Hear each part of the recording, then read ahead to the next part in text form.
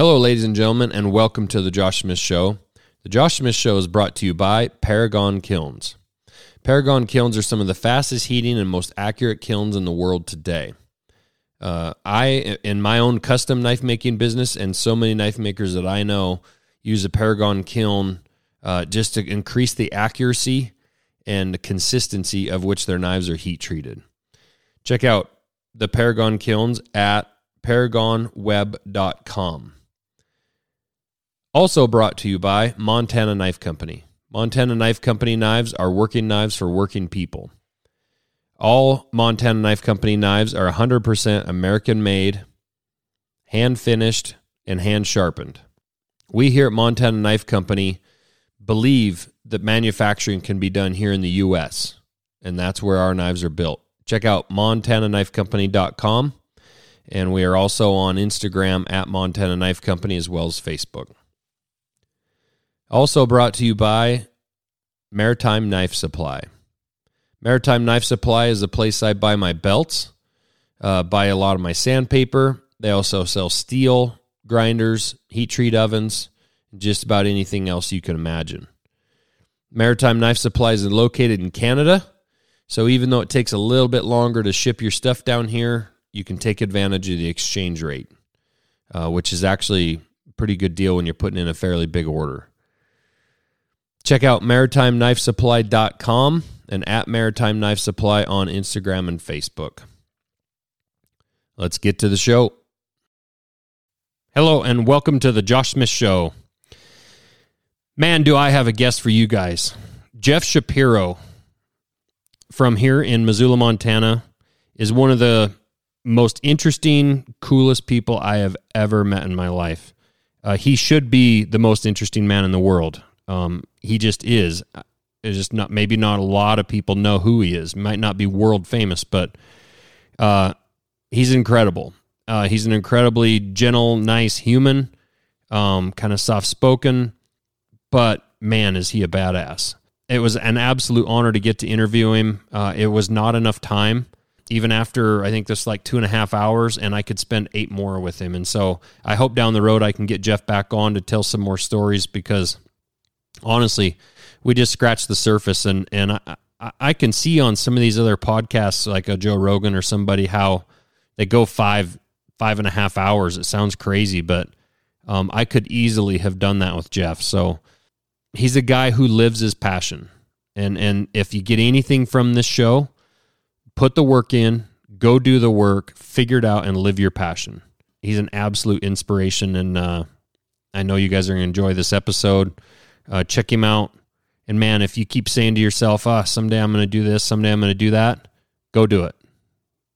Go do it next year or this year. Like, put it on the calendar, book it, figure it out, save the money, get the work done, whatever you have to do. But live your life, and live your dreams, live your passion right now. Jeff is a living example of living his passions and his dreams right now, and it's the coolest thing in the world. So, ladies and gentlemen, Jeff Shapiro.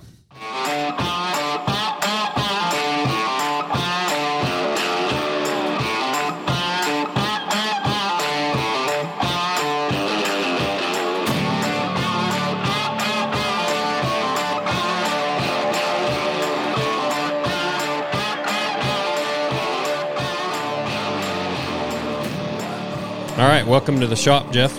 Yeah, thanks for having me. Yeah, thanks for coming out. It's pretty cool having somebody like you this close to be able to actually have you out here in person.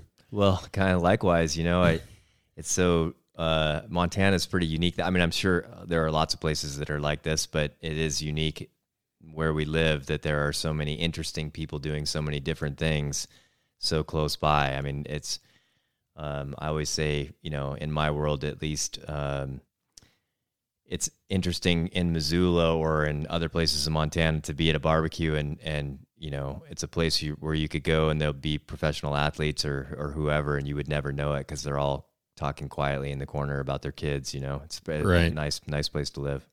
Yeah, it is interesting, like you're saying. I mean, like I've heard about you long before I heard about you from Trevor or from, from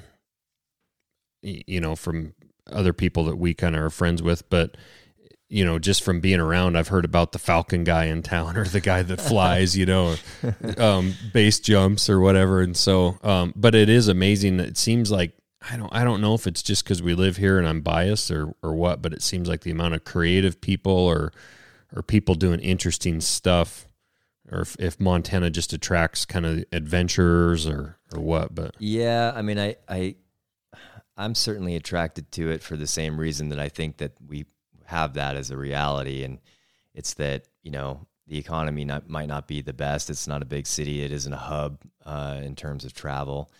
So people that choose to live here, we tend to live here because of the convenience for outdoor recreation or whatever we're passionate about. Yeah. And, if you live your life with a lot of passion, it seems like there's a lot of happy and healthy folks around, and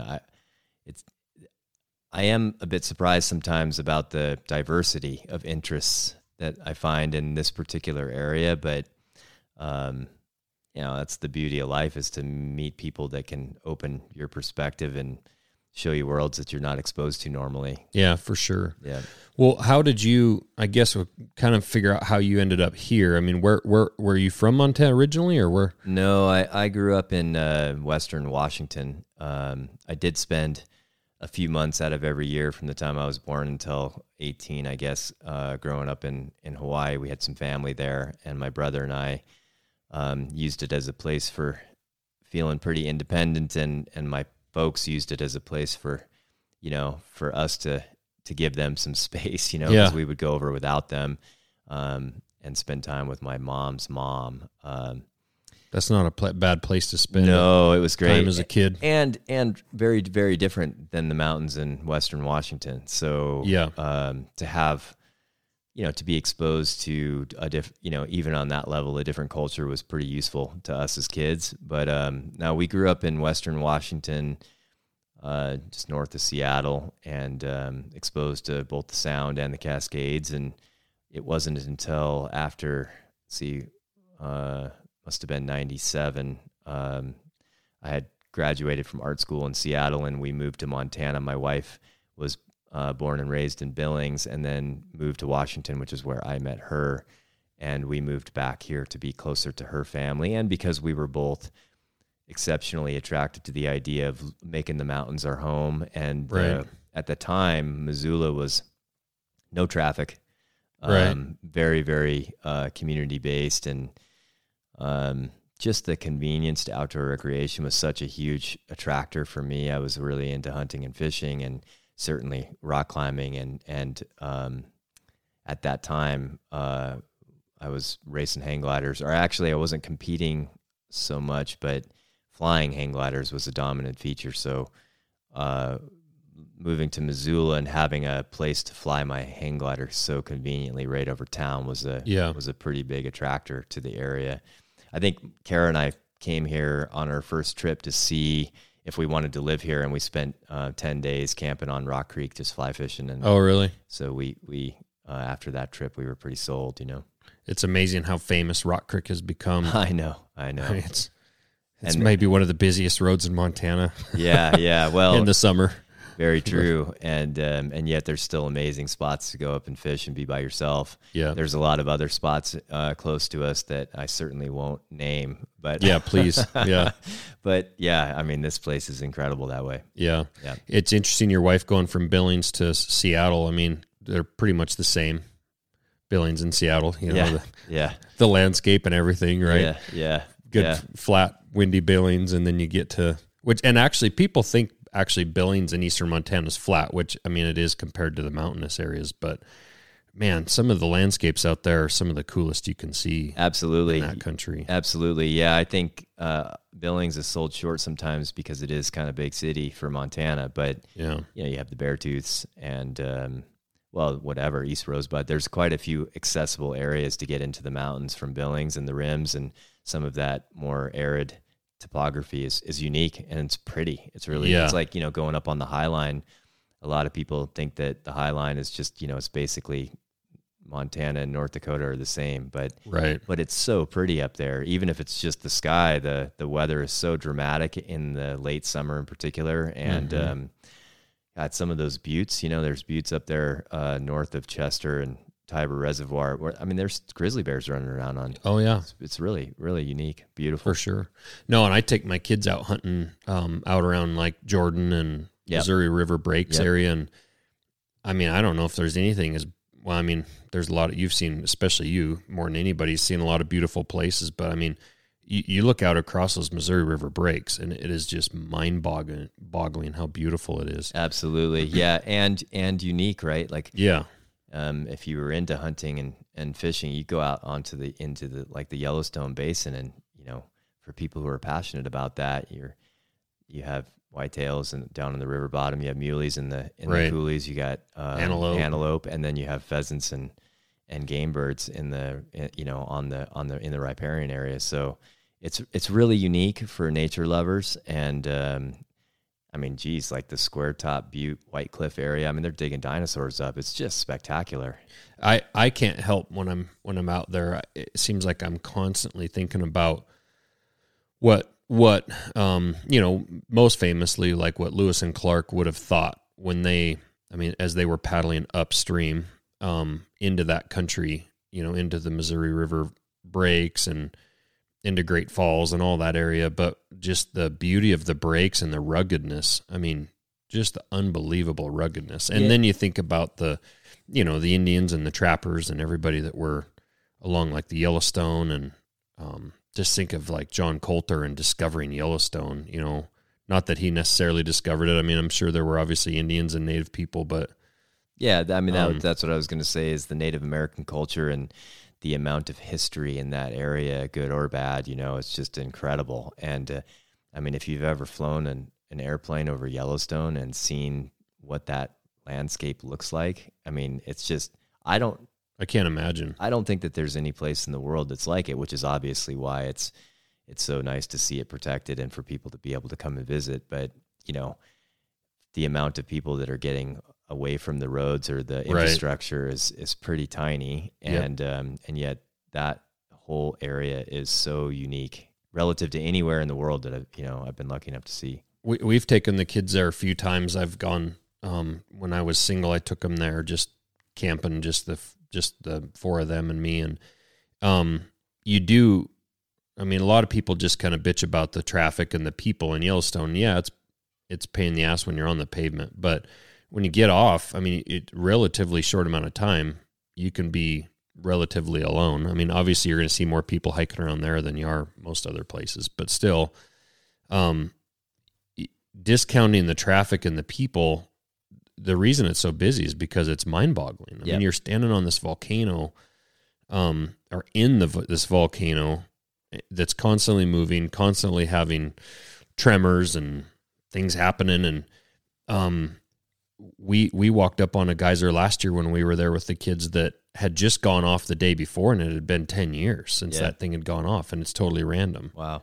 Yeah. But to think about what's happening there, it's like you say, it's got to be one of the most unique places on earth. Yeah. And I think that's, it's a little bit indicative of why it's so nice to have national parks is, even in a place like Yosemite that sees, 3.5-4 million people a summer season, you can still get off the beaten path and be in the middle of nowhere. It's a large wilderness, but the accessibility allows for folks that maybe don't have the ability to do that to still see what those places have to offer, which is, I think, perspective opening and it's important. It's special. I always tell my kids, like when we're at some of those sites in Yellowstone or Glacier, I'm like, look around at the people.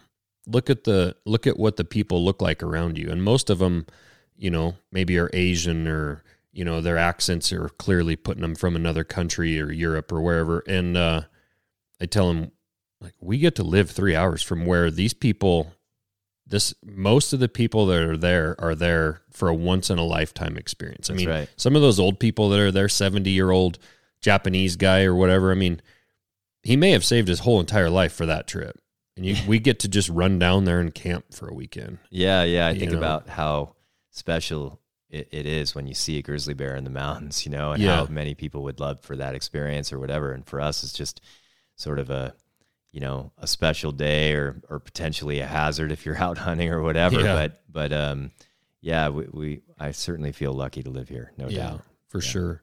So you growing up in Washington, what did your parents do? What was kind of your childhood like there? My dad, he comes from a accounting and law background. He went to law school, but he never wanted to be a lawyer, so he never took the bar, and got into tax work. And for him, work was always kind of a means to an end. He was a bit of a fun hog, taught us to chase what made us happy and fulfilled us as humans, So that's what he did. My mom was in healthcare. She was a nurse practitioner, had her own practice, and did women's health. And, they were hardworking parents. My brother and I were kind of latchkey kids when we were growing up, so we found independence pretty early. Mm-hmm. A lot of alone time to get into trouble and get ourselves out, and to realize that our decisions have consequences, and that it's up to us, which was pretty special. It's been cool. Since my daughter was born, my folks have retired, and they moved to Montana to have a relationship with her. And cool. So to have conversations with them now, and to see the different parenting styles from how I grew up to how we're raising our kid, it's been fun to have them a part of that. It's pretty special. Family's everything. So it's great. Now, did your kind of sense of adventure and kind of the path that you ended up on in life, did that start pretty young, pretty early? Was your brother kind of involved with you in that, or was that kind of a solo journey? Yeah, it's funny. My brother and I are, like, to this day, best friends, but we were very different in a lot of ways. He's never been attracted to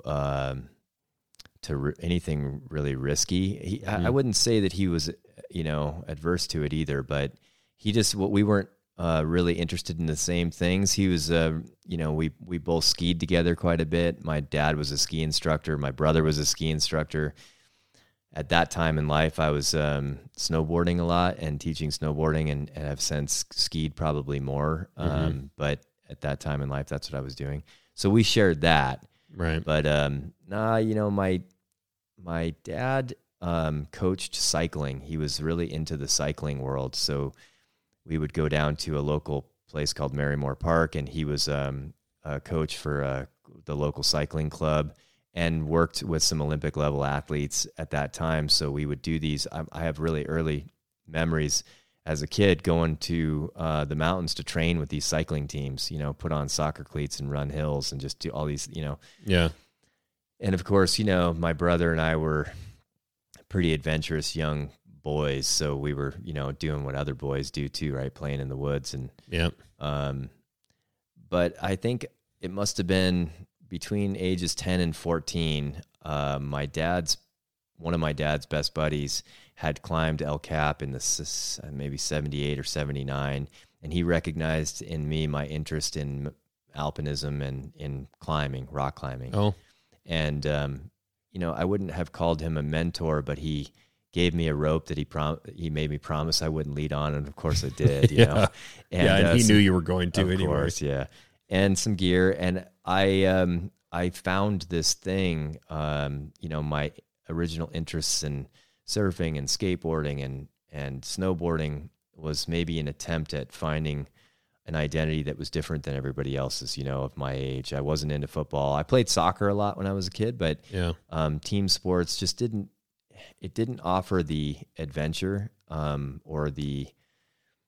really have always been attracted to these environments that were hard to get into, And I think it was mostly, if I look back on it now, maybe subconsciously even, it was mostly this learned sort of, Pavlov's bell or whatever, of how much you grow when you push yourself in particular ways. And Sure. I couldn't find that anywhere else. So, I looked at Nat Geo and I read books, White Spider and some of these alpinism books. And those stories, that involved real exploration turned me on to the idea of climbing. And the fact that it scared me was of additional benefit. So when other kids were playing football, I would hitch rides or talk, older friends into driving me up to Index, which is this rock climbing area up on close to Stevens Pass, on Highway 2, and would push myself in ways that maybe I shouldn't have at that age, but I certainly grew from. And man, in a lot of ways, I would look at those early years as being years that sort of shaped what I felt like was important, as a path. Right. Was the path for me, the one that I felt most like was going to be most beneficial. Differing from flying, which I learned later as a teenager, flying always felt really natural to me, but climbing didn't. When I first started climbing as a youngster, I definitely remember being pretty scared being off the ground, and you just have to convince yourself through experience and trusting the gear and learning through trial and error how to be proficient, and then that proficiency allows for confidence. That's somewhat similar in a way. I was recently, for the last 10 years, a lineman for the power company, and we'd climb a lot of poles, not as many as the old guys did. I mean, nowadays with bucket trucks and whatnot, they were pretty spoiled, but still a lot of our lines around here run through the mountains. And so you got to climb poles. And, when I got into that, I was a knife maker that was kind of just getting into it. I had no experience with it, but, you in the beginning, it's just kind of, and there's really no way to teach a guy to do it until you got to get up there. That's right. And learning to trust your gear. Like you say, that's the big thing, is learning to trust. And then, at times even with that, you'd have shit go wrong. And I was actually fortunate to learn, the new OSHA regulations that came out about 6 years ago require basically complete fall restraint, where you cannot fall off a pole. Where when I learned, we had a skid, and if you cut out, you weren't going to fall back off the pole, but you were going to slide down the pole. Yeah, right. Which sometimes you'd actually just wished, if you skate a pole for a little ways, you wished you'd just fell off of it, because you pick a lot of splinters out of your chest and your legs from bear hugging that thing sliding down. I bet. What's really interesting though that I found out later for me is it's funny because when I say this sometimes, I'm maybe a little surprised, but I shouldn't be, that other people tell me that they've experienced this as well. What I realize is I've never really been afraid of heights, but I have this, it's a really strange sensation when I'm really far off the ground. I have an unbelievable urge to unclip myself and jump off. And I don't know where that comes from or why, but it makes me nervous when I'm standing at the edge of a big cliff. In fact, when I have a rig on or when I'm connected to a wing of some sort, I can hang 10 toes over a 4,000 foot cliff, no problem, without even worrying about it. But if I'm not wearing something, it makes me really nervous. And even more so, it makes me nervous to see a friend close to the edge when they're not wearing something, even though I shouldn't be. Yeah. And it's just this, it's interesting, but I mean, based on where your path went, it's pretty obvious that you were meant to fly. Well, I mean, I don't know if I was meant to or not, but I certainly find a lot of, it's like a deep breath of air, it's like for me, it feels like going home, it's like a way to relax, a way to gather my thoughts. And certainly I think that there's a lot of presence involved, which, tends to be maybe a choice in life that it's occasionally less obvious, because we're always caught up in what's coming next or what's happening 2 weeks from now or next month or whatever. But I've noticed that you're so present, flying and climbing in a lot of ways, less so, but flying in particular, you have to be focused on what you're doing 100% of the time, and there's just really not a whole lot else that exists. So when you're living in that type of presence, then time becomes less, hindering, I guess, like it doesn't matter as much. And I'm so engrossed in what I'm doing that it's not an escape. It's just Yeah, it's a hard, we always talk about presence in sort of a fortune cookie kind of way. Mm-hmm. But I think that living in the present for me, like as an example, if I'm on an expedition and the only thing I have to do for the entire day is to rest, acclimatize, read a book, go for a hike, the days last forever. Right. Because I'm really present. I'm there and there's nothing else for me to do but to focus on where I'm at and enjoy the place. But if I'm at home or in a routine of some sort and it's all about what's happening tomorrow or the next day or what I get to do a week from now, that week goes by like the snap of a finger. Sure. You know? And so, yeah, a lot of flying or climbing is about presence, although as a youngster, I wasn't aware of that yet. Right. I think different people find that presence in different things, but I think it's similar in a way. Like there's one guy in particular, Knife Makers, did quite a speech for Sornex, Neo Kamimura, but he talks about how blade forging and forging knives kind of saved his life because he had a lot of trauma that happened to him young in life as a kid, and we've also heard the same stories from.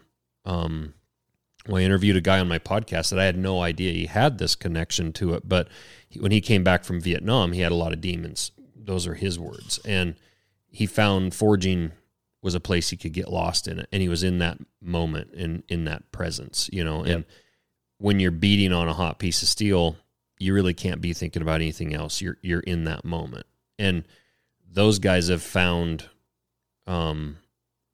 something that takes all their attention and their focus for an hour or right. 2 hours or whatever. And it kind of washes away everything else that they're maybe thinking about. And, and your situation's different, obviously, but still it's that whole just solely focused purpose. And I see that there's quite a bit of benefit that people have found throughout history in whatever form of, meditation or for lack of a better word that they use. And I think any form is just allowing thoughts to come and go, and or to be so present in what you're doing that the sole purpose is to be focused. Mm-hmm. For me, I think, it's kind of like a reset, mm-hmm. And it can be found. I mean, I think, if I'm honest, you can find that level of consciousness with a quiet mind. It's just so much more difficult. Right. I mean, for me, it's so easy. You just, if you jump off a cliff or you launch off a mountain, you're in it. You're sort of right forcing yourself into that flow state or whatever. But I think the benefit is the same, and you don't have to do that to find it. You can find it walking your dog or running in the mountains or forging knives or whatever it is. I think that result is the same, and which is why people who have that or have a passion that they're focused on can communicate. Sure. We're talking the same language because it's the same thing. Right. So when was it that you first kind of found flight? I mean, so yeah, was it young? Were you young? It was, yeah, and it's so funny because I remember doing a career report in 4th grade or 5th grade or something on being a pilot. It's something that has always attracted me. I was attracted to. And once again, it was one of those things that just, I think innately humans aren't really meant to fly, but sort of, it's like some form of magic that we can, for a young kid. Yeah.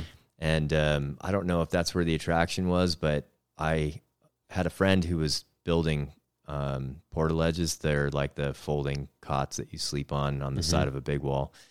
And he was designing those in packs and harnesses, and I was going over to his shop to pick up some to take down to Yosemite. And there were pictures of him in his shop flying hang gliders. And, at the time I remember seeing, that movie Condor Man as a little kid. And, this guy opens his wings up and jumps off, I think, the Eiffel Tower or something. It's yeah. 40 years since I've seen it. But seeing photos of him flying a hang glider in his shop, it was like, the answer to a question that I'd never known how to ask. And he it was a little difficult to convince him that a punk 17-year-old kid could, I'm sure you looked at it and said, I want to do that. for sure. And he was like, yeah, whatever, you and, so he had me buy some books and I think he gave me a list of tasks that he was pretty sure I wasn't going to do. Yeah. But I was did them all in a week. 100% obsessed, totally obsessed, and bought this old glider. It was like, it was a Flight Designs 205 thing, was built in 1970. It had duct tape all over it. I mean, now I know it to be barely airworthy, but he took me to the training hill and taught me how to fly. And I mean, in a really unconventional way. Being an instructor now, I would never teach someone the way that I learned, although I'm eternally grateful. Did he just tell you to jump off pretty much? Yeah, and I think I said this in another podcast or interviewer. Yeah, literally, we hiked up this hill in north of Seattle. This is like an old sort of cow pasture with a hill on it, and I'll never forget it. He's, kind of this old gangly hippie dude at the time. That description, of course, is coming from my perspective then, which was as a 17-year-old, once again, total punk ass kid, Right. And he like sits down mid height on the hill. It's about 150-foot hill, maybe 100-foot hill. And he literally starts rolling up a doobie, and he's like, he's like, all right, kid, let's see what you can do with that thing. He's thinking this is going to be good. Yeah, exactly. And let's see what you can do with that. Yeah. And I launched from the top of the hill and, went prone, which you don't do on the training hill, went to the base tube, which you don't do on the training hill, and immediately hit the ground and broke both down tubes. And I was totally fine, but I got the flying part down. It was the landing part that I hadn't quite got to yet, How high off the ground do you think you got that first time? I don't know, 25 or 30 feet higher than I should have been probably. Yeah. And he was like, okay, all right. Takes me back to the shop. We fixed the glider, go back out, spent the remaining part of the day sort of whittling my way through it. And then the next morning he had me meet me there again, he had me meet him there again. And I took maybe a morning's worth of training hill flights, one of which I stalled the glider and promptly dumped it into the middle of a blackberry thicket, which I'll never forget, because it wasn't the landing that sucked. It was trying to get it back out, it was just covered. So I imagine he's laughing his ass off. Of course he is, of course he is. And it must have been 10:30 a.m. So I don't know, 6-7 flights. I mean, I got kind of the memory of a goldfish, but it was something like that. And he's like, all right, I think you're ready. So we went to this local mountain, and he kicked me off the top for my first high flight. And I don't remember a single second of it. I just went into sensory overload mode, and the crispest memory I have of that morning was landing and having this guy walk up to me and hand me a beer as a teenager and said, all right, well, that was obviously your first flight, so really? Congratulations, And they're 2 minutes earlier, they were placing bets on whether you were going to crash or not. Survive. Yeah. I mean, I flew with a knee hanger harness and no parachute and a bike helmet. And I mean, I was just this baby faced kid. Yeah. And, that thought I knew everything from the 4 years of rock climbing that I had done at that point, Yeah. It's, it's appalling at this age or after this many years, but whatever, you got to start somewhere. Right. Right. And, to his credit, he took me into the mountains almost every day that summer.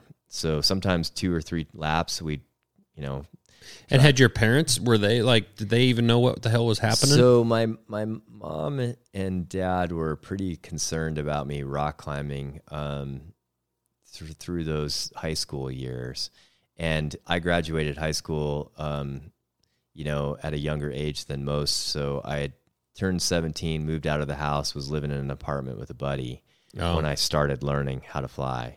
So they didn't even need to know about it. Well, yeah, I think that they knew only what I told them. Right. That's it. Right. Exactly. And I think after gaining just enough knowledge and perspective to realize that my equipment needed to be upgraded significantly, I sold a car that I had saved up for and bought a new glider and a new harness and an old 73 camper bus, and it was like the best move I ever made, Yeah. And yeah, got into flying. Did you just pretty much go live on the mountain at the base of the mountain, or? No, but I mean, I was working in a restaurant and just, trying to make my way. And I think I was going to college at that point, maybe a junior college or something. I was pretty unsure as to what direction I wanted to go. How do you focus on schoolwork when you're thinking about flying? You don't. And that was the problem is that between climbing in the mountains and flying hang gliders, that was all I could think about. Right. And really it was,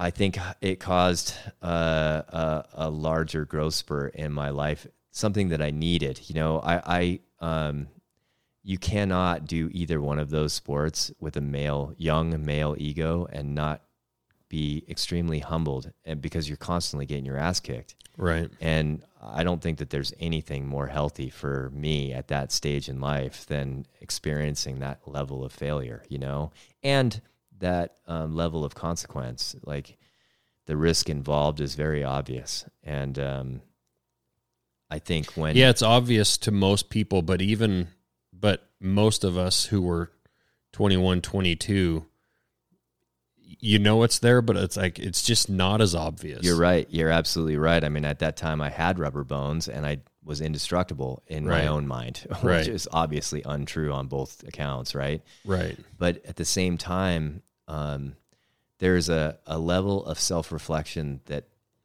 undeniably happens. And I don't care how ego-centered you are as a young boy, or how badass you think you are. You can talk the talk and you can dress the part and, put on your costume and pretend like you're some, badass. Right. When you do, you can't fake it. You either do it or you don't. Right. And when you're racking up for a lead or you're about to run off a mountain, you have to look pretty deep in the mirror and say, okay, if you have any level of intelligence am I full of shit? Exactly. That's it. And oftentimes the answer is yes. Right. And then, depending on your level of character, your desire, your passion for it, you still do it and you learn. And, and occasionally I would get pushed to the point at which mistakes would cause that level of reflection to say, why am I doing this? And who am I? And do I really need this? Is this something I really want, or do I want to be this? And there's a very interesting distinction between wanting to be the thing and actually wanting to do the thing. Right. And when there's risk involved, you better know the answer to that question. And as a young kid, forcing myself, obviously it was of choice. It's not like, being in the military where you're fighting for freedoms or for people that can't fight for themselves, and you're put into situations that you wouldn't choose to be in. Right. I always do it as recreation, for God's sakes, Right. But at the same time, you're choosing to do things that have a level of consequence that forces you to say, who am I? Like, what do I really want and why? Because if it's just to be the thing, then, in the words of Peter Croft, like if you screwed it up, like blew it severely, and that was the reason, well, then you've had an awful joke played on you. Right. Yeah, for sure. Something kind of strikes me of like when you were a kid and kind of being left alone to go play in the woods. And it reminds me a lot of when I was a kid. I grew up, I had a couple neighbor kids that my dad was working nonstop during the day, and my mom was around, but like we were always outside playing. Yep. And we were out in the woods nonstop. And one of our favorite things to do was as kids, and I mean, God, we were pretty young, pretty little kids, but say 6 to 10, we were climbing trees. Yeah. And I mean, I remember one time specifically, like I went and got my mom to show her, just like we had like set a new record to show her how high we had climbed, and so I go get her. Or no, my buddy went and got her, and she comes over there, and she was like, I mean, I don't think she had any idea. Like, we were told, like, well, we're out climbing trees. She's like, oh, that's great, kid. Well, then she got out there, and she realized, like, we're like 50 feet up in these trees, and she's like, holy shit, But it's interesting being able, as a kid, to be able to find your own level of, like, risk that you can take. And even kids know Like you can take some risk, but then kids know, like, I can't step on that branch. Like that's a branch too far. I probably shouldn't have stepped on the last 3, but this one's too far. Yeah. This is too much. And even as a young man, and I've said for a while, like I've said a lot of the issues I think we have in society and with kids and whatever is not enough kids were allowed to just run around and play in the woods unprotected. For sure. And I got stitches in my knee when I was like 10 years old because I was riding my bike with too many tools because we were heading to our tree fort, and I fell and I landed on it was like a 2-man saw that I was carrying with, teeth on the saw that were like an inch. Ran it through my knee and ended up having to get stitches and whatnot. But we were out just digging holes and building forts and doing whatever, and allowed to blow off that energy and that steam and find risk and hurt ourselves. And it's unfortunate that more kids, and it's not anybody's fault necessarily. I mean, what are you supposed to do if you live in an apartment in a city, but yeah. But, I do think that, teaching our kids, or, I try and teach my daughter, my wife and I do that, she's not like, I don't have any control of her. I mean, I can pretend that I do, but she's her own person, and it's more important for me to teach her that she gets to make her own choices, and that those choices have consequences, good or bad. Because, for me, I'm a true believer, and it's not what I can do for her, but it's what I can teach her to do for herself. That way I can sleep at night when she's on her own, And I think whether we're interested in making knives or flying or climbing or any kayaking, whatever interests people have, I think we're all drawn by the same sort of desire for, to satisfy a curiosity about what's out there and what we're capable of. And, that last step out onto that branch, yep. It's really this curious thing. Right. And, yep. You suffer some consequences along the way. You start getting smarter to it, right? You only have to grab the hot handle once or twice before, maybe I should, right. Think about it. Well, and I say one of the best things my parents did, like when I got into making knives at 11 and then through that 12, 13 range, they actually allowed me to go out and work in a shop with machinery and tools and whatever. And they trusted me to know the risks, and they told me the risks, and they showed me, and the guy that taught me to make knives definitely laid out the risks and whatnot. But it was also, I was also made aware that if you abuse this privilege, it's going to go away. Right. But they actually put that on me. And that's a big, like, trusting your kids and not over-parenting, not over-protecting, and actually trusting them to do the right thing. Now, granted, there was a lot of stuff that happened out there that I never told them about. I mean, and I think now looking back on it, I'm sure my dad knew, because there were like holes in the sheetrock behind the drill press that he didn't put there. So like blades got away from me, right? And luckily they went towards the wall and not at me. But I always tell people, like, man, let your kids learn and experience things from, maybe you're an accountant or a lawyer or whatever, but maybe that guy down the road's a welder or got a little plane, and if your kid wants to go take a flight with him, let him go. Yeah. And let your kids be exposed to, or, for me, a lot of times in the summers, I went out to my buddy's ranch and we rode 4-wheelers and motorcycles and took in the beginning was BB guns, and then it was 22s and shotguns, and hunting birds and hunting coyotes. But we were completely free on 20,000 acres to just be. Well, yeah. And I mean, like I said, I think there's not, there's certainly not the way to parent. There's just a way or whatever, but what I appreciated about my, the way I grew up and the way we try and influence our daughter is just that, to say that that I don't have any control over her, it doesn't mean that there aren't guidelines and rules and the things that right. we, expectations and healthy expectations, but the difference is when, Naya makes a choice that causes a consequence that might be negative. It's not me that's doing it, right? Right. It's her choice. And if she gets in trouble for making a bad choice, it wasn't the consequence might involve her mom and I, but it's not us that's doing that, right? Right. And so that distinction enables her to respect herself and to make her own decisions, knowing that I need to think about what I should think before I speak. I should certainly think before I act.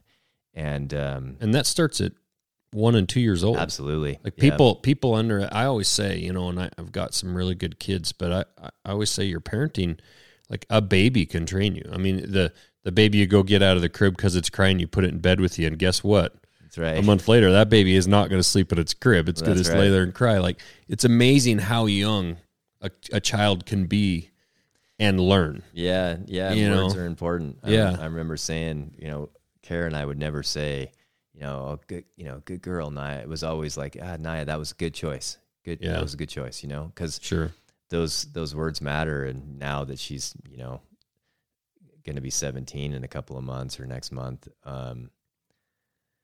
it's neat to see her developing into a very independent young lady, Well, and it's cool as a parent because, I know we were discussing earlier, but off air, but just kids and the fact that our daughters are the same age and kind of faced with the same things now and challenges in life as far as just going out and starting life. And even though you have hopes and dreams and whatever, I mean, ultimately, I don't care what she does. But what's cool about it is I'm not worried about it. Like, I'm not worried about her. She'll be fine. That's it. Even though she has no clue what she wants to do or where she wants to go, really. I'm not worried at all. And in fact, it'll be a bit of a bummer to not see her and have her around every day, but I'm excited about it. Like, I can't wait to see what she does. I don't feel like I'm going to be sad at all. Well, and that's winning, right? Yeah. That's winning. Yeah. That's awesome. So how did your flying, I mean, you're kind of in college, you're flying, you're upgrading your equipment a little bit. Like, obviously you're starting to step the level of your game up as far as your equipment. And how did that progress? And how did it kind of lead to the next thing? Well, I mean, it was always kind of an organic thing because I had a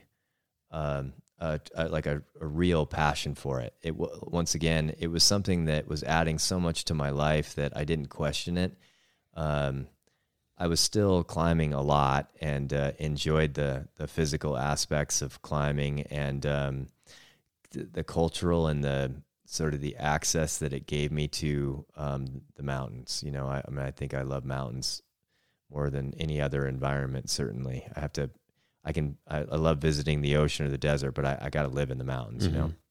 How did you have a group of climbers around you, kind of teaching you, or no? I mean, because you were young. I read a lot and learned a lot on my own. I definitely had friends that I climbed with, but most were peers. I did have some sort of some guys that played a mentor role, but I sort of dove in head first. So in the early 90s, I started going down to Yosemite, and we would just get ourselves in over our heads, and based on what we had read and what we had learned, we would figure it out. Yeah. And I think a lot of, especially at that time, certainly it wasn't the golden era in Yosemite by any means, shape, or form, but there was enough of a community of people doing that there was a lot of collective learning going on. You get yourself in over your head and you talk about it in, Camp 4 or somewhere else or whatever, standing in the parking lot with other climbers. And then people would say, oh yeah, that happened to me and I did this or whatever. So I would learn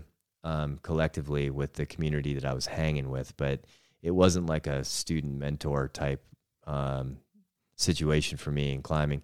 Flying was the opposite. I was the youngest by a long shot of the people I knew that flew hang gliders. In fact, the large majority of people I flew with were old enough to be my dad.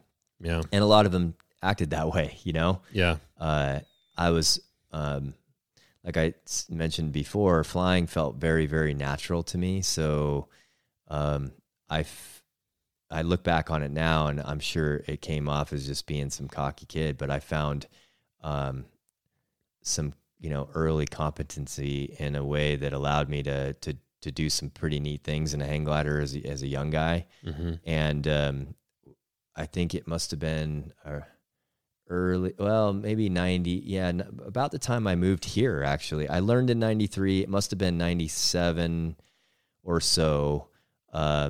I started flying in some competitions. And maybe a couple of years later, I hurt my finger. I pulled a tendon on one of my fingers when I was trying to climb something that was pretty hard for me. And I was forced into some downtime, and I decided I would put my head down and try competing in a hang glider to sort of occupy my attention at that time.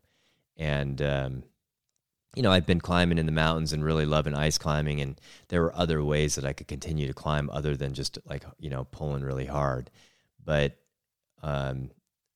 this sort of change in my path towards competing in a hang glider ended up being a catalyst for the life I'm living now. Yeah. Because it became a vehicle to travel the world. I started racing on the pro circuit or whatever, doing comps in Australia, several in Europe, several in South America, and traveling with a hang glider is an uncomfortable enough thing that it really pushes you out of that comfort zone, and you grow as a person. And of course, to go, say, to France or Switzerland, and to see a mountain range that I'd never seen before in a non-English speaking country, and have that whole experience include the intensity of a like a world-class level competition where I'm running off a mountain with 150 other pilots.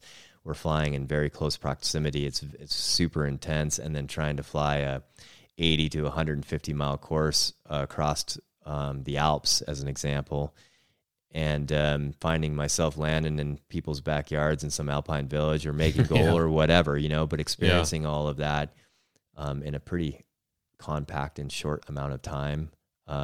Did you find success in your racing pretty quick? I mean, because how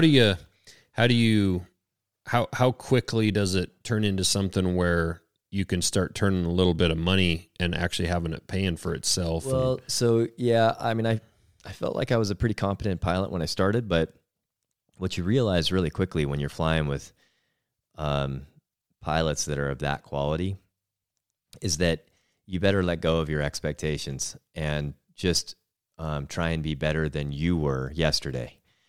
It's really an amazing tool because you can benchmark your decisions against people who are better than you and discover what works and what doesn't work. But it's a tool. If you're going there as a new comp pilot thinking that you're going to, be some golden boy and win the comp, you're going to be pretty disappointed. Yeah. So I was pretty quick to understand that, and then to accept the process being more important than the goal, and to utilize it in one competition, you learn more than you do in a complete, in a total season at home, right. An entire season. So I would go and it started off where, so a cross-country competition in a hang glider or a paraglider, you basically, you arrive at the venue, there's a competition committee, whether it's a task committee or the weather committee, that they defined the task for the day based on the micromet. And they'll choose a task that involves, some safety, some predictability, and the likelihood that at least a percentage of the field is going to make goal. Mm-hmm. And it's like a sailboat race. You launch, you climb up to cloud base. You're within a 5 to 10 kilometer start cylinder. It's a virtual cylinder on your flight instrument. And the task is to cross, if you do it perfectly, to cross that start cylinder and begin the course 1 second after the start time. It's a designated start time. So if your start time is, 1:30, at 1:29 and 55 seconds, you should be flying at full speed across that virtual cylinder. Interesting. The second it turns over. So if you can do that, and then you start your course, you fly, like I said, sometimes as small as 40 or, 45 miles, all the way up to 250 miles. And we'd work our way through the topography, whether it's in the mountains or the flats, towards these 400 meter GPS virtual cylinders. And as soon as we fly through them, our instrument tells us we were through it and points us to the next one. And we try and get to a goal field at the end of the day. Wow. And we'd be in the air for 2 to 7 hours, 2 to 8 hours, depending on the venue. Wow. In Australia and the flats, we'd be flying for 8 hours, a pretty regular day. Right. And, you fly it as fast and as efficiently as you can using speed to fly theory and trying to be as efficient with your technique as possible. And at the end of the day, whoever makes goal first wins the day. And if nobody makes goal because the conditions don't allow it, then whoever makes it furthest along the course line wins the day. Interesting. So when you're racing with guys that are incredibly experienced and better than you, then you have this mirrored example as to why your decision didn't work and theirs did, or vice versa. Yeah, and is it a decision of like altitude, height, and like path of travel? And sometimes, yeah, moving through an environment where you can't see the, in its most sort of rudimentary state, we get to altitude and we go on glide. If we find another thermal, we get to climb and keep going. If we don't, we have to land because we don't have an engine, right? Yeah. And so you're looking at all these ground-bound and sky-bound clues that are enabling you to travel this distance, and in this case, fly this course line that might include an upwind or a crosswind leg. Right. And you're utilizing birds, debris in the air, the clouds. Clouds are a byproduct of lift. Interesting. You got to be really aware. For sure. And you learn along the way. And of course, everybody in the race is your buddy until the last two thermals, right? Because you can see more of the air mass when you're surrounded by thermals. So we'd go, and the start cylinder would be just this bee's nest of 150 pilots, everybody yelling at each other in different languages just because it's so intense. Yeah. And waiting, it's like almost agonizing sometimes to wait at cloud base and just drive around at cloud base in this really intense environment for an hour until the start happens and the race starts, Yeah. And then we'd rage out on course, and of course the 150 guys would thin out pretty quick, and pretty soon it would be the fastest 50 guys and then the fastest 20 guys, and in the end, you're looking at it 30 Ks from goal. It's like the last 6 guys are all looking at each other waiting to see who makes the move first. And what kind of gamesmanship can happen in that last stretch? Well, so if you think about it, if you did it perfectly, we're playing in a 3D environment. So if I'm thermaling, which means I'm climbing, actively gaining altitude in my hang glider, I'm trying to get enough altitude, or a paraglider, and now I'm flying paragliders. Mm-hmm. But you're gaining enough altitude to go on glide and fly as fast as you can to make it to goal. And if you do it at any other height than would allow you to cross goal at 250 or 300 feet, then you've wasted time because you've climbed unnecessarily high. That's right. And yet, or you fall short. Right. But you're looking at a goal that might be, in a hang glider, God, sometimes goal, you couldn't even see it. It was so far away. So you're talking about traveling through a dynamic environment where you can't really judge how much altitude you're going to lose or gain, only through the experience that you've had throughout that day and through past days and or past years of racing. So you go on glide, and I've certainly had those experiences where I end up 400 meters short, where you just like land in the field across the street. Start running. After 6 hours. Can you cross on the ground? No, you can't. Yeah. It's just heartbreaking, but that's the way it is. Right. And yet if you do it perfectly, it's a beautiful thing. And there's not a whole lot in my memory that's more fun than, being with 6 or 7 guys in a thermal, climbing in this pretty rowdy, aggressive, lifting air mass, looking at each other, waiting to see who's going to go, and watching your instrument and doing the math to calculate how high I need to be before I can make it there. And then how much further I can climb is nothing more than benefit for as fast as I can go. So the first guy that bolts out of there, everyone else is, now you've got the urge of like, shit, I'm already behind. That's or you right. feel like you're behind. But if you're above him in the thermal, then there's no way, if you see his move and you match it, there's no way he can beat you because you're above him, which means that you can afford to lose altitude by gaining speed and you'll get in front of him. Yeah. And, flying.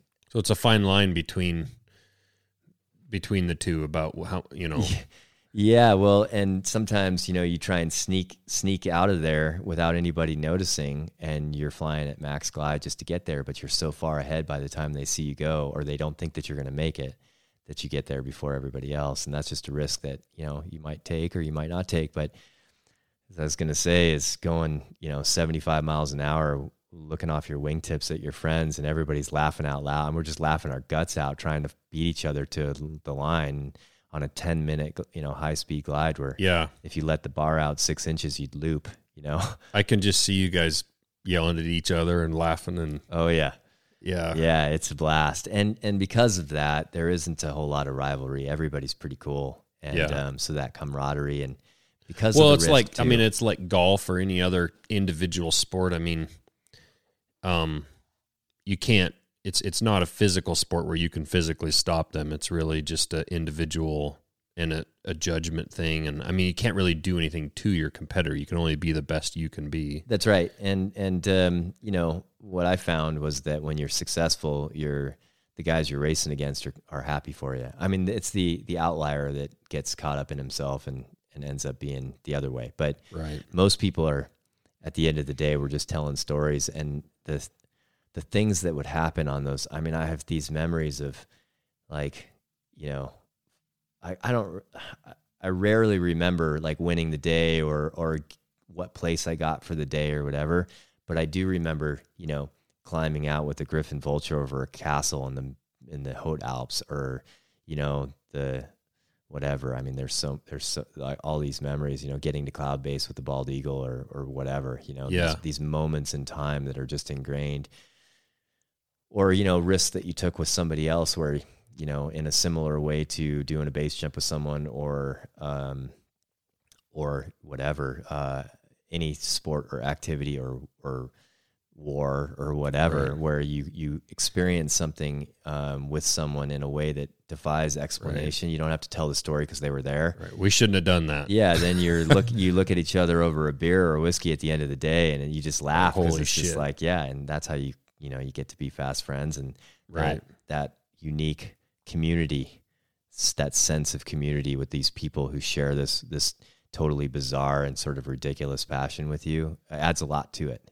Now, at what point did it kind of actually pay for itself and kind of become your career, your job? Well, and so that's an interesting thing. Not once in my life did I ever wake up and say, oh, I want to be a professional athlete. Like that wasn't a reality that I ever considered to be possible, and wasn't even an ambition really. I just loved.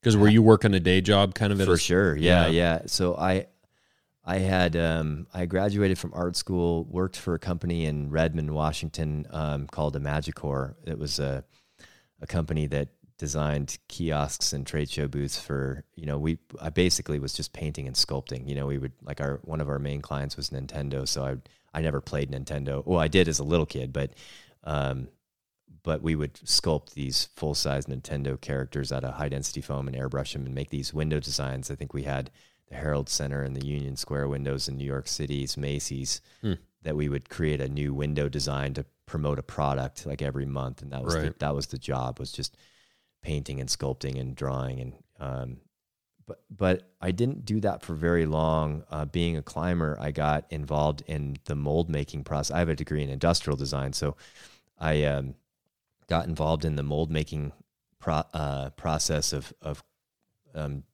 climbing holds, modular climbing wall systems. Sure. And had an opportunity to design and build a climbing gym here in Missoula, which is actually what brought us here. Oh, cool. So we did that, and then when that work ran out, I built some other gyms, did one for a couple of YMCAs, and worked on some other gyms around the country, but I inevitably transitioned into residential and commercial construction, was building homes. And I went climbing in the Alaska range one season and came back from that trip. There was some pretty, some climbing that felt consequential at the time, and that changed my perspective a little bit. And I had a friend of a friend who had died from high altitude pulmonary edema on a peak called Chipicolqui in the Peruvian Andes in the Cordillera Blanca. And I remember being pretty interested in how that happened, being that I was interested in climbing at altitude and climbing in, mixed rock and ice in the mountains. Mm-hmm. So I started to learn more and more about that and got attracted to it. And a buddy of mine who I was flying hang gliders with a lot was a respiratory therapist, respiratory care practitioner. So I went back to school and Oh, wow. got a degree in respiratory care and started working as a respiratory therapist in an ICU here in Missoula. Did that for about 8 years. And it was that time that I started competing on the sort of I guess you could call it like a professional level, being that I'd found enough success in it that I was asked to participate as a factory pilot for the largest hang gliding manufacturer in the world at that time, I think still today. And, at that point, those guys, there's no money in hang gliding, right? So they would pay for us to travel and for our entry fees, and we would get new gliders to fly, which, is a huge privilege because they're pretty expensive pieces of equipment, and you have to kind of be on the newest, latest to be competitive. And we would never own the gliders, but we would get to fly them and then sell them to somebody who, was appreciative by the fact that they were sort of the hottest, newest, and professionally tuned. I was tuning and test flying hang gliders a lot at that point. So I had found enough success doing that that I was offered some sponsorships, and those sponsorships came because I feel like understanding the job is useful. In other words, I'm not sure the days ever existed where, somebody was so good at something that they could wear a shoe or some clothes and just have that be enough. Mm-hmm. But if you can positively affect the market share of a company based on the imagery that you can provide or what it is that you're doing, and the fact that it might be inspiring to other people that are wanting to use that gear, then you're a decent investment. And at that time, I slowly I started to understand that based on what people were incredibly supportive to what I was doing. And it was because of that I could give them something, and being someone who was raised to always do more than the bare minimum and more than I was asked to do. And it was always exceptionally important for me to earn what I got. I would try and do much more than, obviously what was given to me was like the best life I could ever imagine. So I would try and do everything I could for it. And it started to form relationships that felt a lot like family. So, this idea of like selling yourself to a product, it never occurred to me because most of these people were like family to me, Right. And they all supported me in the same way that a family member would. So it all felt clean and good to me. But at that time, the companies that I formed relationships with, I was able to make ends meet in a way that exceeded what I was getting at the hospital. Yeah. And it was a scary choice to make at that stage because my daughter was really young. But what, the choice is what do you stay in this lifestyle that is, has this illusion of security? Right. Which it is an illusion. Absolutely. 100%. And the reason I ask you about that, cause I'm kind of going somewhere with that, is it's not, I don't care how much money you made or that you're professional at that or whatever. It's more of that decision of like, how did you get to that point where you were able at a certain point to make your passion your living? Because that's real similar in a lot of different areas, definitely in my world, in the knife making world. I mean, I just quit my job again in the 1st of January and back into knives full time. But I had that big decision to make of like, I did have that kind of perceived security with, great wage and insurance and the whole, I could just easily go do that job and come home at night and lay around. That's it. And that's the way the hospital felt.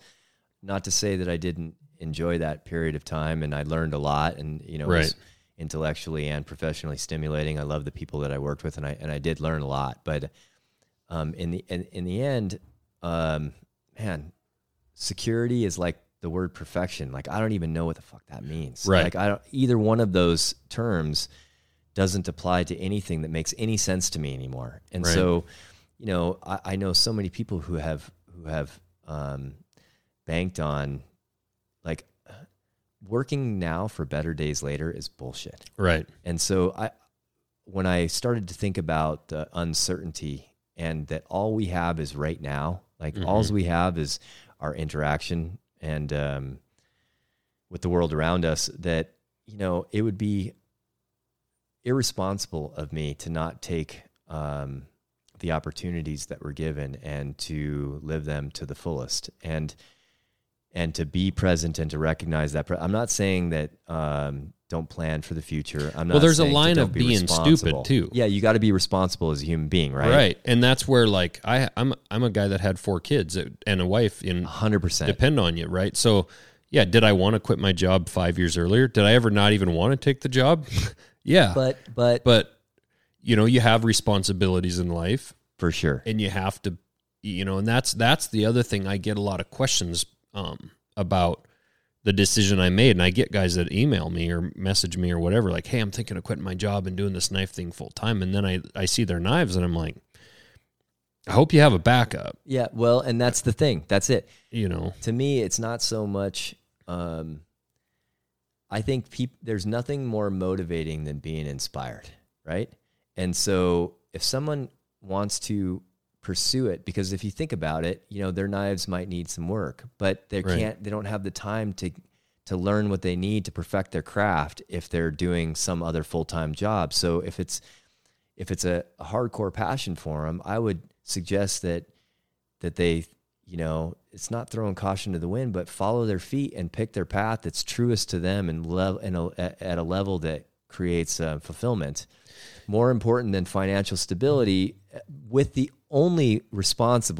idea that you're sure that you have the skills to be able, like for me, when I quit the hospital to be a professional pilot and climber, I had 100% certainty that if it didn't work out, I'd just go and get another job. And right. I mean, not... Same with me. I mean, yeah. I could go get another job tomorrow. I mean, it might not be here in the same job, but yeah, maybe I'd have to move. Well, that's the thing. I'd be doing what I love to do, whether I was washing dishes or I was a doctor or I was a professional athlete. Right. It's why I do it is because I love to do it, not because it makes me money. I'm just fortunate in that I could... you know, make a living and take care of my family and pay our mortgage, doing the things that I love. And I recognize how uniquely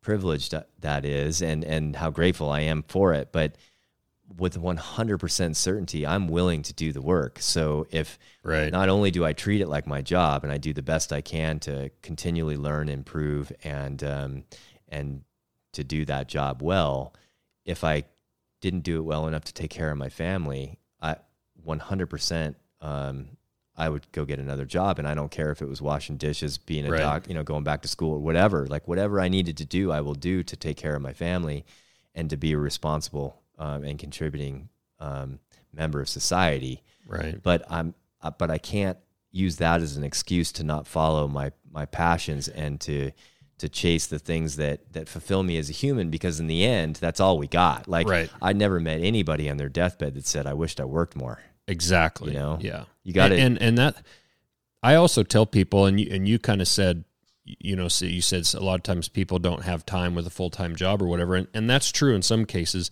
but that's also a lot of times a bullshit excuse. For sure. Cause like, what time did you wake up on Saturday? Right. Like what, you know, in my case, you know, for the past while, I've been doing a lot of work, and I was doing a lot of work before work in my shop on the weekends. I had a lot of support from a wife who understood why, like, hey, I'm going to spend pretty much all day Saturday and most of Sunday out in my shop, because she saw what I was trying to build. Right. And you definitely need that support at home, and I'm sure you were in the same exact place. You needed that support, but also, you know, you got to learn to manage your time. And if it really is truly your passion, then you'll be willing to put that work in. Well, and your Instagram, for example, like what I always tell people, you don't necessarily see that work that someone like yourself put in. Cause you don't post the pictures of you working at the hospital on Instagram. You don't post the picture you studying for that degree at night while you were also competing, flying, or doing whatever. People don't see necessarily the work that a lot of people on Instagram put up, but they were doing that behind the scenes. They were busting their balls. Yeah, well, and we have more in common than you think. When part of the success that I found that enabled me to step away from the hospital was that I was helping that factory that I was flying for design and build, using that previous degree to design and build competition class hang gliding harnesses. So I was sitting at a sewing machine, and designing carbon parts for this harness, and building those, designing those, building those for pilots around the world was a financial factor in me being able to step away from the hospital. It was definitely adding to what I could make, in addition to the things that I was doing relative to comps and trips, media. Right. So it was. You're getting paid a lot to be here too, by the way.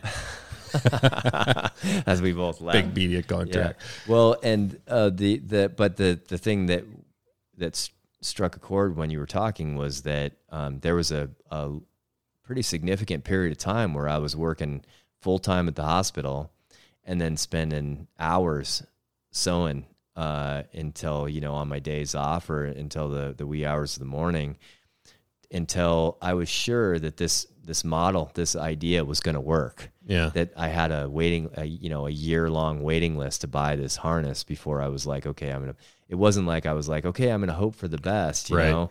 I think that there has to be a plan that makes sense, and diving off the deep end, I think that it can cause more harm relative to your passion than most people would expect, because if you have some expectations and they're not fulfilled and the plan isn't solid, then you might find yourself being pretty discouraged, which is sort of the antithesis of being inspired, right? Mm-hmm. So, and having that support of a person behind you too. I know for myself, I'd been thinking about making my move for about a year, and my wife kept telling me, "What are you waiting for? Do it." That's it. And that's a big difference between, are you freaking crazy? You can't do that. Right. That support, and like yourself, I'm sure there were times you were working and then you were also gone all day Saturday because you were going flying, and you could have also had a spouse that was saying, "Oh man, why are you going flying? Like, why can't we go do whatever?" I mean, my partner, she's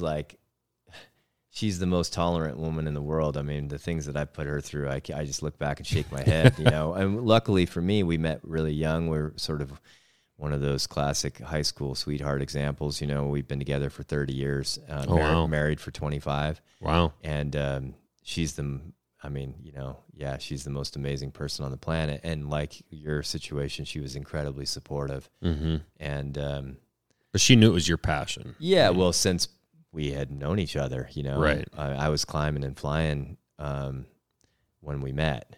So Does she have any interest in it or do it or? Yeah, for a long time she resisted learning to fly herself because it's not for everybody, right? Mm-hmm. We would go tandem, but she wasn't sure it was for her, to do it solo. She didn't know if it was her, if it was her passion or something that she was doing to just kind of, spend more time with me.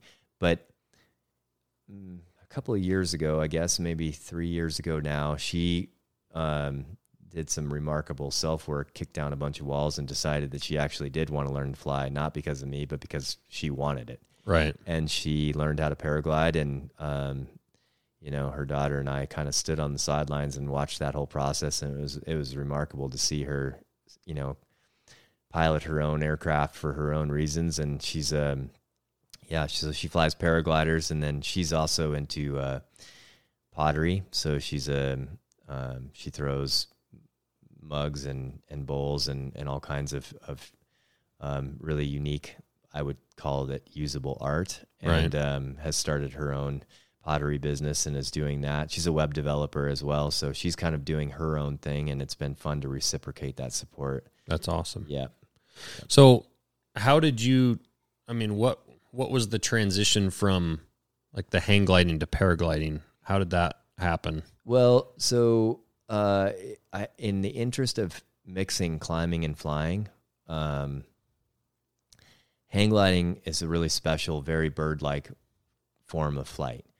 But I wanted to figure out how to mix my enjoyment with hiking and climbing into the mountains with the ability to fly. And base jumping came from that. It was that old itch of wanting to jump off of stuff. Well, it actually wasn't. It was an itch. It was a curiosity of human flight. I didn't have any interest in being a base jumper. I just wanted to fly wingsuits in the mountains. Mm-hmm. And I was very fortunate to get into it during that sort of golden era stage where bigger and more efficient suits were being developed. Mm-hmm.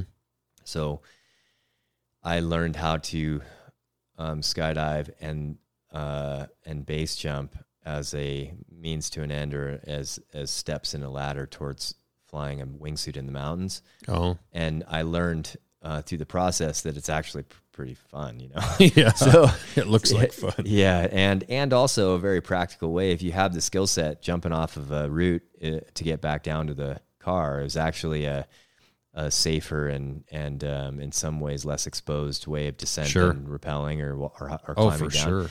And so that was an interesting sort of byproduct. But yeah, flying wingsuits was an incredible time in life, and very, very, very special because it involved such wide ends of the spectrum, both positive and negative, right? Like you wouldn't know the light without the dark. And I knew some of the highest highs, had the most amazing experiences of my life flying wingsuits in the big mountains, but also some pretty dark moments too, and that transitioned into paragliding because paragliding allows for, 85% of paragliding and hang gliding are exactly the same. Thermal mapping, the decisions you make over a cross-country day, recognizing the clues, making the decisions, knowing about the weather and the micromet, all of that knowledge applies, all of it. The only difference is the vehicle, and learning how to manage that vehicle takes some time. So at this stage in life, or when I transitioned into paragliding, what I recognized in myself that I didn't give a shit about being good at stuff. I just really enjoy learning new things. That's what really turns me on, is learning. And so I could take this thing that I'd done most of my life and felt very experienced and proficient at, and apply it to something that also involved a very steep learning curve of learning this new vehicle. And it fulfilled this desire to climb into the mountains and then fly back out, which is essentially where paragliding came from. It was developed originally in France and around Chamonix, where climbers were using then modified skydiving parachutes for descent vehicles. And only as they developed as aircraft did people realized that you could fly them similar to the way the hang gliders are being flown. And now they're incredibly efficient machines that you can carry on your back. What's it weigh? Depends on the kit. A comp kit might weigh as much as 50 pounds, but if you're doing if you're using a modern hike and fly kit that's designed for cross country, you might have 6.5 to 9 kgs on your back. So you're talking a 20-pound pack. Wow. And the cool thing about paragliding is that you can traverse entire mountain ranges. So you hike up, we did a race in the Pyrenees called the X Pyr. It's like the X Alps, but across the Pyrenees. We start at the Atlantic side of Spain, and we race across the crest of the Pyrenees all the way to the Mediterranean. God, that'd be incredible. Yeah, and it's it's over a 7-day period or more, or less, depending on how fast people do it. But you essentially run from the ocean, from the beach, to the first mountain that you can get to. Yeah. And you hike up and you fly off and you fly cross country. You fly as long as you can. And because obviously covering kilometers in the air is much more efficient and less taxing physically than hiking. Right. And if you can, at the end of the day, when the lift starts to shut down and the day starts to turn off, you land high up in the mountains. Right. So that you can hike the rest of the day to a ridgeline, camp out, and then when the thermals start working the next day, you relaunch and you keep going. And you can travel, hundreds and hundreds of kilometers and, like I said, traverse entire mountain ranges with just your feet and a wing. Are you packing all your food and everything? I mean, are you supported at all? In a race like that, you are supported. When I did that race, I had 2 friends in a race van that would follow along and give me weather updates and I got to try and find you. Yeah, exactly. Where the hell you land? Yep. And there's live tracking. It's like it's not televised. It's more online, but Right. And at the end of the day, if you do it perfectly, you would land at the van and eat a reasonable meal and have a place to sleep, and then wake up in the morning at 6:30, and one of your supporters would. The rule of the race is you have to carry all your own stuff, but we would run up into the mountains, and then they would fly back to the car, and I would try and get to Cloud Base and keep going on the course line, and then they would follow in the van until the end of the day. Right. But in a what's called a vol-biv, which translates directly in French to fly camp, you carry all your own stuff. So 2 summers ago, I flew across the Arctic National Wildlife Refuge with a friend north of the Arctic Circle in the Brooks Range of Alaska. And we carried 10 days of food and fuel with all of our bivy gear. And, we each had a sidearm. And was that something you did just for fun, or was that a competition? No, we did it because we wanted to experience, that place is special, right? There's like 0 roads, no infrastructure. It's just wolves, caribou, brown bears, musk. It's just an incredible. I can't imagine flying over that. And so if you're flying it in that way, you're not in a race. So you're not in a giant hurt. Like you can actually take in. For sure. Yeah. The only goal for the day was to stay safe and to go as far as we could. And if that was 10 miles or 100 miles, it didn't matter to us. Did you find yourself flying over some pretty cool animals? Or? Oh man, incredible. Yeah, we were flying over sheep, and we'd see caribou, and landed in this one day we landed. We had hiked up this peak, and the storm was coming in, and it was blowing already kind of over the back. So you want to launch into the wind, but we couldn't. So we hiked maybe 200 yards down the lee side and launched in the lee, knowing that it was going to cause us to fly through the rotor, but or the you imagine a river flowing over a rock. That turbulence behind it is the same in the air, right?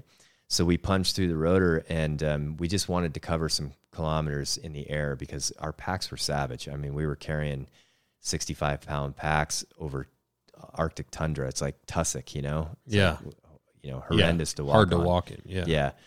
And so we glided downwind, and by the time we landed, it was nuking, and we covered a bunch of ground, but we landed in this river bed, and by the time I got my wing in the bag, it was lightning and thunder and raining sideways. Yeah. And we, threw on all the Gore-Tex we had and put on our pack covers and started walking out. But this river drainage was so full of willow that the only logical way out of there was this bear trail. And, there's this brown bear walking in front of us because the claw holes were still open in the mud, and it's like right in front of us, and lightning and thunder. And, we're shouting, "Hey bear," trying to like make sure that we didn't walk around a corner and get met by the big wet nose. Yeah.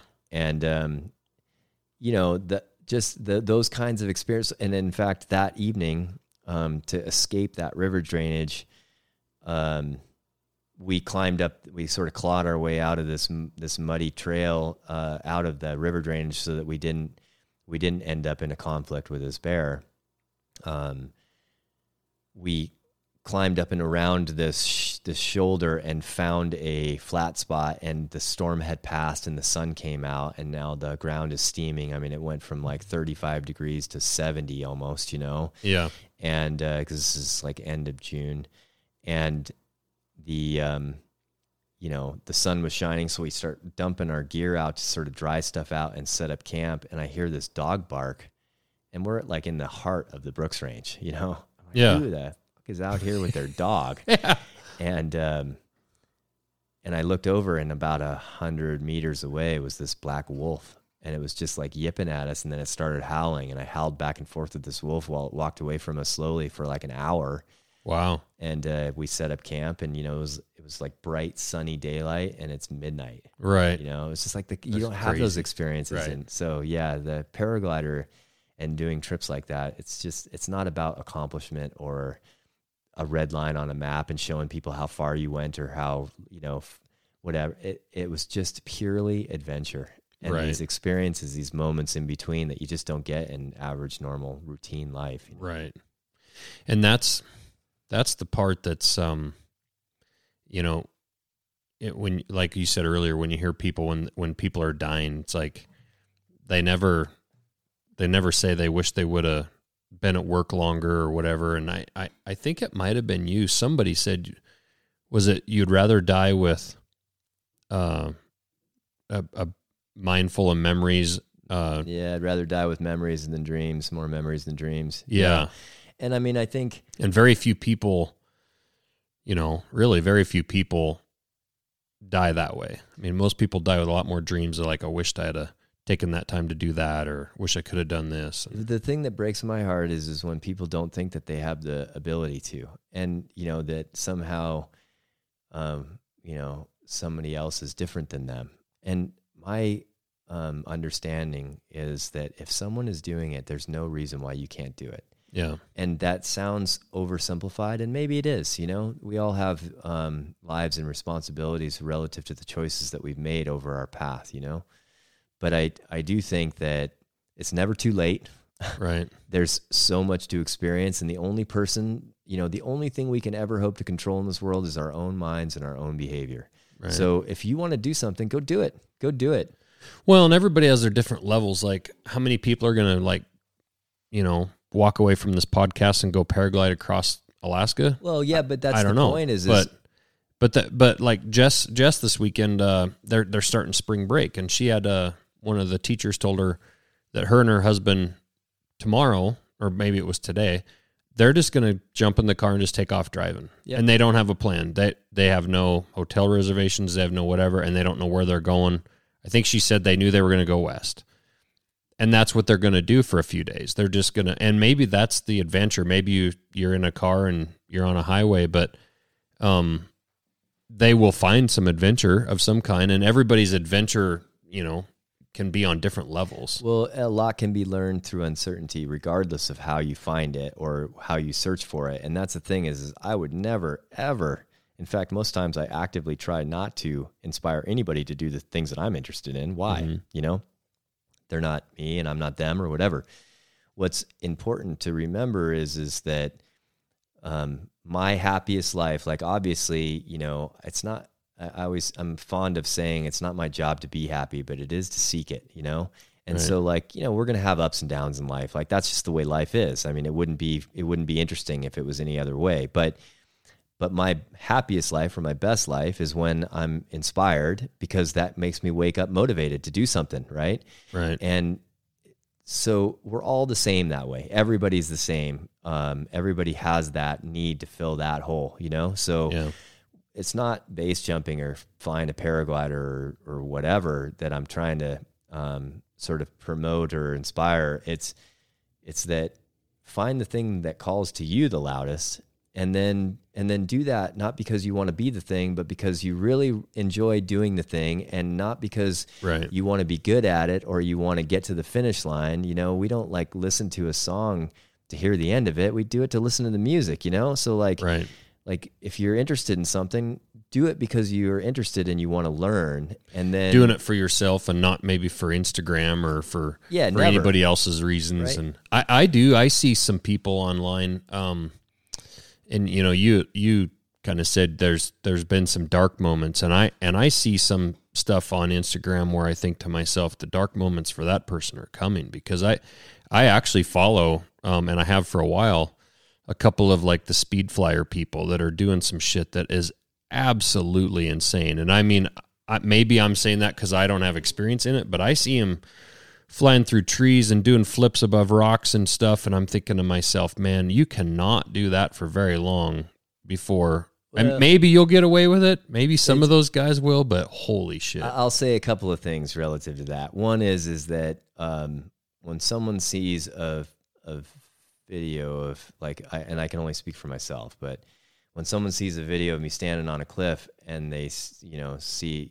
me jump off in a wingsuit, they think, God, what a nutter, but what they don't see is the thousands of jumps or the hours spent training to earn the right to be there, to where I've never, ever, ever jumped off a cliff hoping for the best. Never. Right. It's always because I feel competent, well-trained, and the conditions logically match my expectations for success. You feel 100% that you're going to have a known outcome. Never 100%, because you can't be, but as close to 100 as something of that level of consequence requires, right? Something can go wrong. But with that said, you're right. I think that there is a element where, especially in today's day and age with the advent of YouTube and Instagram, where everything feels more possible when you see someone else do it first, right? Mm-hmm. So when we're exposed to media of people flying tiny gaps or barrel rolling speed wings, like you said, down, couloirs or whatever, in the same sort of sense that I said earlier, if someone's doing it, there's no reason why you can't do it. People believe that, and they learn and they do the work to get there. But the truth is your skill set doesn't have any relation to the level of risk. In other words, whether you're a beginner or an expert, the risk is exactly the same. And that's hard for some people to understand. They think that when they're an expert or they're really good at something, that somehow the danger is decreased. And it's not. The danger is objective. It's always there. Right. And so, as long as you remember that, then your skill set and your level of experience will allow you to navigate that environment in a way that, can allow people to do some pretty cool shit. But, and there's just couple of the examples I've seen are just some people who are doing some stuff that I got to think 100% that if there wasn't a video camera on at the moment, that they'd be leaving just a little bit more room for error and some of this stuff. And what's interesting about that is for years I would wingsuit base jump by myself in the Bitterroot, and the large majority of those jumps I intentionally did not bring a camera, nor did I tell anybody about it. For me, those were the most special jumps, because that you're out there when you wake up before light and you drink coffee on your way into the mountains, and you turn your car off and the heat off and the music off, and you get out of that car silent, it's still dark, and you shoulder a pack and you walk up into the woods through the dark up into some 3,000 foot perch, and you're by yourself and there's nobody there to motivate you or that you have to make excuses to. Yep. If you choose to do what you're going to do, then you're, for me, it always felt like I was doing things for the reasons that were important to me and not relative to anybody else. And I'd like land and eat berries on the way out of the canyon and get back in the car and drive back to reality, and stopping at a gas station and having some gas station attendant be like, "Hey, honey, how was your morning?" And you're like, well, "You have no idea." Damn good. Thanks. Yeah. How's your morning? And you don't tell anybody about it. I think I would be lying if I said that I didn't think that the communities that I'm lucky enough to be involved in weren't affected by cameras and by media and sharing those things. I would also be lying if I said that I didn't think that a lot of that sharing was genuine in intention. Right. And yet I do agree with you that in the things that those communities that I've found, that I found to be most influential in my life involve a level of risk that, if you make a mistake, it can be to everybody else's sorrow, which is it can bring huge amounts of positivity and beauty into the moment, but it can also bring extreme sorrow and anger and sadness to a lot of the community too, when there's unnecessary loss, Well, and that's where I think that word right there, unnecessary, that's the part, because there's definitely a chance for that loss of a person who just has something go wrong, whatever that is, that they did everything they thought that they needed to do and they made a mistake, or something happened with the wind or equipment or whatever. It's kind of the thing that would be the most unfortunate is the 22-year-old or 25-year-old that's like, hold my beer, watch this. And they do something that they had all the talent in the world to not do that and be safe. And they did something that cost the people around them. I would almost say it's less talent and more maturity that would cause that. And that's the problem is you don't gain the maturity until you have perspective, and perspective comes from, depth is found in darkness, Yeah. And I think you're right. When I'm on a cliff, I can never be 100% sure, right? which is the beauty of the activity. Mm-hmm. But at the same time, I try and stack every odd in my favor and make decisions based on logic and never emotion. Right. And so that's hard to do when you're essentially seeking an emotional response. But at the same time, if I've asked myself all those hard questions, how do you feel physically? Do the conditions match, what's acceptable? Right. Does the object and the landing and the conditions match my skill set and my level of experience? And if everything points to yes, and I jump and something happens, well, none of us are going to make it out of this alive. Like, we all have to go at some point.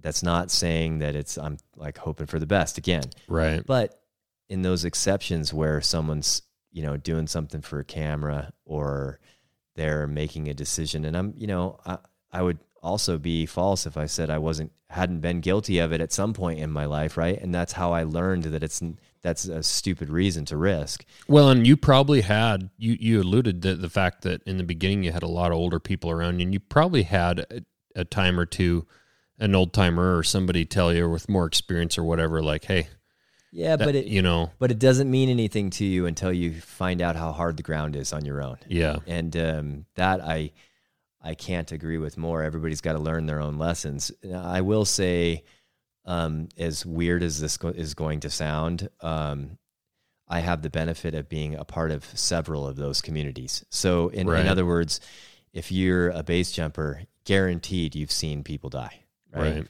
If you're a hang glider pilot and on a competitive level, you've probably seen some carnage. If you're a paraglider pilot, you've definitely seen some carnage.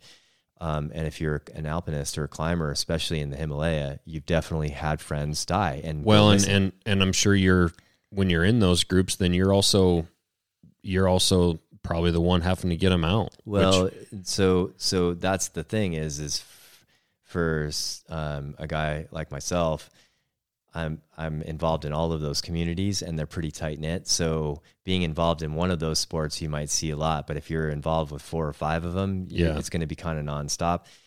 And definitely and inevitably, you're going to end up being there when it happens, right? And I think all of those things though still lead to the same place, which is life is finite. It's not to be taken for granted. We need to appreciate every moment that we have, and certainly appreciate the people that we have in our lives, and then try and give the very best of ourselves to those people and the people you come across. And if you can do that, then you're winning, Yep. And the other thing is to not live your life, or to not seek the things that fulfill you as a human because of fear and doubt is that's sad to me. Well, can you imagine? And I would say it's equally as sad. I mean, sad in a different way, but we've all heard of the person who hit that magic retirement age of 65 and retired, had the party, and died the next day or the next week, and like was gonna go fishing and was gonna go hunt and do all this stuff, and man, work their ass off their entire life to get to that moment, or go do something with their kids and finally get to experience life. And I mean, that's just as sad in a totally different way as a 35-year-old or a 30-year-old that dies way too early, but man, lived 10 lifetimes full of experiences. Sure. Yeah. Well, and like I said earlier, when we were talking before starting the podcast, is the whole reason why it stings so bad when you lose someone is because they made a positive impression in your life, or had a positive impact on your perspective in your life. So, I mean, that's kind of to be celebrated. And the quicker you can get to that point and realize that mortality is something we should all think about, then the quicker you can get to the point where you can celebrate that person and celebrate the time that you have left. Now, I say these things, and what I do not mean, and I always forget to make clear, is that as a dad and a husband and a son and a brother, I try really hard to not be irresponsible with my life. Right. So risk is something that we all have to deal with, whether it's perceived or unperceived. Like you said, the risk of jumping off a cliff head first, or the risk of waking up someday and realizing or finding out that you have brain cancer, But But are you taking more risk than a guy that smokes his whole life? Well, I mean, and that's the thing. Like, it's easy for people to point at what you do or what some people do and judge it while they sit there and eat McDonald's and they're 150 pounds overweight. No, I mean, I agree with you 100%. Your heart's a ticking time bomb, probably more than your paragliding path well, is. and that's a whole nother subject, right? Like judgment. I'm trying really hard. Like, I was talking to Trevor about this. Like, leadership is a state of mind. It's not a position, right? Mm-hmm. So if you're trying to empower and encourage as opposed to judge, you're probably going to be someone who's going to make a positive impact on someone's life, right? Well, when it comes to risk, it's really easy to judge other people's decisions when, really I can't judge anybody without first realizing that I have more to work on looking in the mirror than I should be pointing at someone else, At that same time, I think it's also up to each of us to look in the mirror and to say, is this risk that I'm taking, is it reasonable? Is it responsible relative to the fact that my decisions require the contemplation of consequence and not just for me? Mm-hmm. So, yes, I was base jumping as a dad, but I mean, I didn't want to die before I had a kid, So I've never thrown caution to the wind and didn't think about my family and the impact it would have if I didn't come home. But at the same time, I have to be me. I got to live my life, and but that life has led to also being able to probably make you, a really good dad in other ways that other people maybe wouldn't even have that exposure. Maybe it's being able to tell her about people in other countries, places she should go hike someday, or her own adventure that, and an example of being someone she can look to be like, I don't know, this is kind of risky, kind of scary, but I'm going to do it anyway. Cause and I'm not talking, maybe it's not a life-threatening thing. Maybe it's just taking a new job in a different state. Well, I mean, you're doing that too with making knives, and I think it's an important thing when we're working, but when we're home 100%, right? And if we can teach our kids that it's okay to risk, it's okay to chase your happiness, it's okay to not pay attention to status and or economic gains as being a deciding factor as to what path you walk. It's okay for people not to agree with you. And it's okay to fail. That's it. And, and so, when I'm home and Nia and I are super close, I try and make sure that she knows she has our support 100%, whether she's a doctor or washing dishes. It doesn't matter to me. I just want her to be happy. Right. And that she's in control of that choice every single day. Right. Yeah, for sure. Well, so I've seen pictures of you flying now, real planes. Yeah. With engines. How did you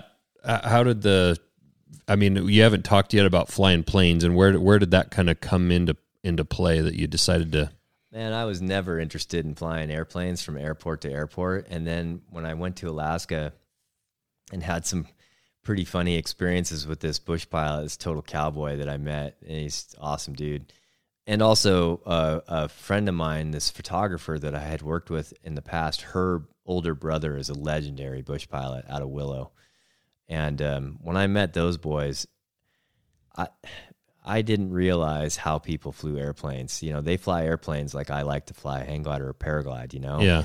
And those bush pilots should all write books. Yeah, I agree. Well, and that's the funny thing is in today's sort of YouTube culture, we see, bush pilots as being these guys that are flying big tires like my own plane or whatever, and we're landing off airport on these ridge lines and hilltops. Man, being a bush pilot, most Alaskans, like, you're a bush pilot, that means going and getting groceries on Tuesday, you know, and they're flying these Cubs or whatever, malls or whatever, through pretty rough weather and diverse environments just to go help their buddy out build their cabin, or to bring some food to a fisherman that they whatever, help out a neighbor. And so I think out of respect for them, I would never call myself a bush pilot, but I enjoy flying that kind of tool, and which we have sort of the luxury of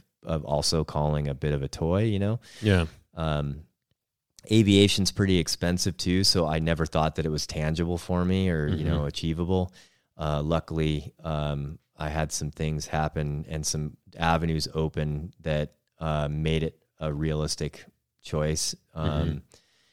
And, you know, I also know that I'm going to be in debt for the remainder of my life, and that's just a game that I'm going to be end up playing. So whatever, you know, if it means that, once again, I'd rather be dirt poor and have all these experiences and memories than have never, you know, have had been so scared to go into debt or to spend the money or whatever. You know, we don't, like, money comes and goes, but the memories will always be with you, and they've helped form who you are. So it was an opportunity that I really wanted to try and take advantage of, and my family's really enjoyed. So yeah, I got a plane. I ended up searching for a long time, and somehow I've still to this day have no idea how it happened, but I ended up owning this little bush plane, this little experimental Super Cub. And I found it in Toronto and flew it back across the country to Montana. What makes it experimental? So in like in the certified world, Piper made several planes that are very popular in the backcountry, and those planes, some of them, they were, the production was like 44 to 48 or something, 1949. So people are still flying them today, but they don't make them anymore. And Super Cubs, I think they were made, I could be wrong about this, but I want to say into the early 90s. But either way, at about that point, there were so many STCs, which is a bit of paperwork relative to design to allow a certified aircraft to be modified. And what is affectionately referred to as an Alaskan mod modifies a Super Cub or a similar plane to have both structural improvements and or you know, better props or bigger tires or suspension or any number of things to make them more efficient in the backcountry environment. Well, at the time when they required that and the amount of cost involved, because of the cost involved, these companies started to pop up where they would make replica kits that would basically replicate a Piper, but with all of these mods already done, and it's a different classification. So in a certified plane, you have to do things and follow a particular set of rules, whereas in the experimental class, it's a whole different set of rules. You can't make any money with the plane. I can't fly it for hire, right? But I can modify it without having to get STCs or to follow guidelines that are fairly strict through the manufacturer of the airplane, Sure. and regulated by the FAA. So, I mean, it's all still regulated by the FAA, don't get me wrong, but it's a different class. So mine is an experimental Super Cub, which is Backcountry Super Cubs is a company over in Douglas, Wyoming, and they design these airplanes to have all of the mods that you could ever imagine wanting for slow flight and landing in the off-airport environment. So how far does it, how many feet do you need to be able to take off? And my plane leaps off the runway in like 200 feet or less.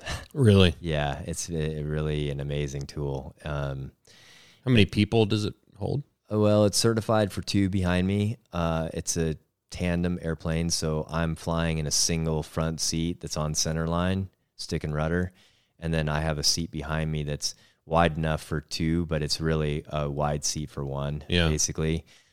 So more often than not, I mean, I would say probably pretty close to 100% of the time, I fly with just 1 passenger.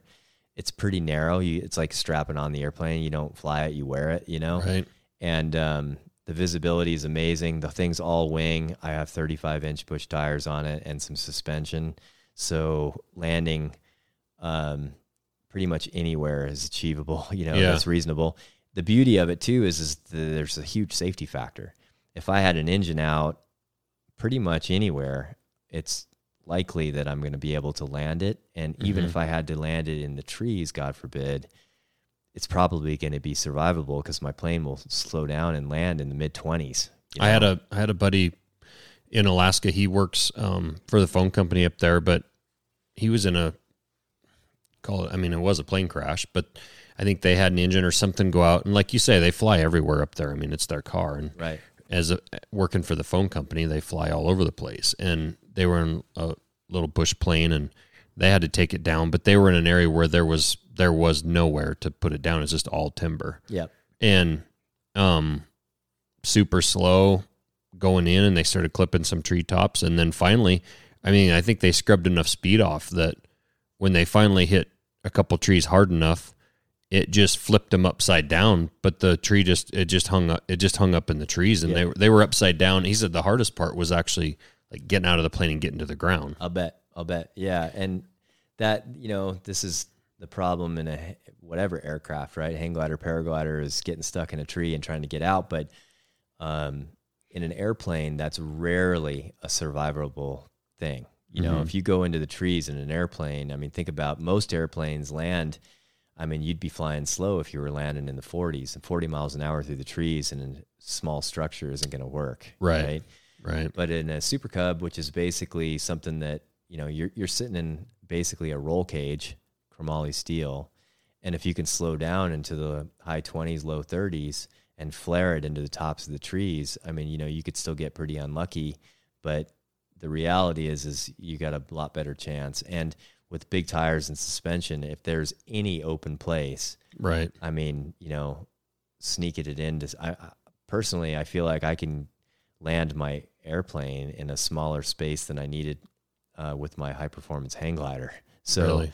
It's a really unique way to fly. It's really, really, really cool because in a gliding aircraft where you don't have an engine, to be really deep in the mountains and responsible, you got to be pretty high. Yeah. And so, flying back, like I always joke with my wife, if we can't see the animals through the trees, we're too high, Yeah. I love flying right on, treetop level or diving below treetop level when we're carving up a river or, flying in the canyons and then having a background for however many 10,000 hours or something in gliding aircraft where micro med is pretty consequential, in a paraglider, you can be a bag of chips in a snowstorm in no time. So right. You got to really know what you're doing relative to the wind and the weather and, convective boundary layer. So transferring that knowledge into flying small airplanes in the mountains has been useful. My dad had his pilot's license when he grew up in Southeast Colorado, and his brother started a crop dusting business. Oh yeah. Cool. And still does it. I mean, he's 70 and he's still spraying crops. It's unbelievable. But my dad had done some flying down there and wasn't an expert by any means, but had his license. And when they moved up here, when I was 6 months old, I mean, he never flew again because he grew up and learned how to fly in just flatland country and the mountains and the air in the mountains and the way you get the updrafts and downdrafts and everything. He just didn't know anything about it and just didn't. And I don't think he really ever had the opportunity to fly again anymore. The only reason he was flying down there is because of his brother's business. But still, I don't even think he had any interest in it because the mountains scared him being a flatlander. Well, it's interesting, though, with the skill set that he earned through flying a crop duster or tractor, air tractor, he's probably an outstanding pilot. And just with the knowledge gained, he'd probably be as safe, if not safer, than everybody else out there because the crop dusting community, those guys are exceptional pilots. Yeah, and I think my dad learned to fly, but it was my uncle that was actually doing the crop dusting. I think my dad was just flying. But my dad was, I think they were usually more, and his brothers were usually more the guy on the ground with the flag, and my uncle was coming over the top of him with 1,000 pounds of cancer chemicals back in those days, dumping it on him. They were flagging fields, but no, my uncle's an incredible pilot. In fact, you'd be interested, some of the stuff he invented some planes, did some really cool stuff. At one point, he had the fastest V-tail Bonanza in the world. He used to do air races. Wow. Had his fuel tank sugared or something in the middle of an air race, was sabotaged, and ended up having to he crashed it on a logging road. Went crazy. Yeah, I've heard stories like that. And in fact, it was his plane that flew through the Eiffel Tower. They have pictures of it. It was on the cover of magazines. It was an air race. It was my uncle's plane, but it was his pilot that did the air race in France. and he set up a photographer. He had a refueling truck set up outside of town in a field. They set it all up and flew that plane through the Eiffel Tower. There's pictures of it and everything, and that's why like there's cables and stuff now. I guess I've been told through the Eiffel Tower, but landed on the outside of town, fueled up, and got out of the country. But I think it kind of caused a shitstorm because it was my uncle's plane. Caused a shitstorm for him and his company for a little while. Oh, wow. Because the French were not very happy about that. Yeah. But I'll bet the pilot thought it was worth it, though. Oh, yeah, for sure. yeah, for sure. No, that's super cool. And I would imagine I've probably seen you back here behind the house because there's times when guys go by in planes below the treetops on the river back here. Yeah, yeah. Flying right off the water. Yeah. It's funny. I don't fly out here as much because of the Class Delta airspace. But I enjoy flying, and I fly as much as I can. And most days that it's achievable, I'll go fly the Cub in the morning and then the paraglider in the afternoon. Or today, I plan on kind of doing it the opposite way: fly a paraglider later this afternoon, and then do an evening flight in the Cub. Sure. How much weight can you haul in that plane? Well, my plane's designed to take a client and a moose out of the mountains. So, wow. Yeah, with full tanks, I have 48-gallon capacity, which is about 5.5 hours in the air, and myself in the front seat, and a 200-pound passenger. I still have 750 pounds I can carry. Oh, wow. That's awesome. Yeah. That's really cool. Yeah. Well, I got to ask you, the last thing is about the falconry. Yeah. Because all things wings, I've seen pictures on your Instagram and whatnot about you doing the falconry.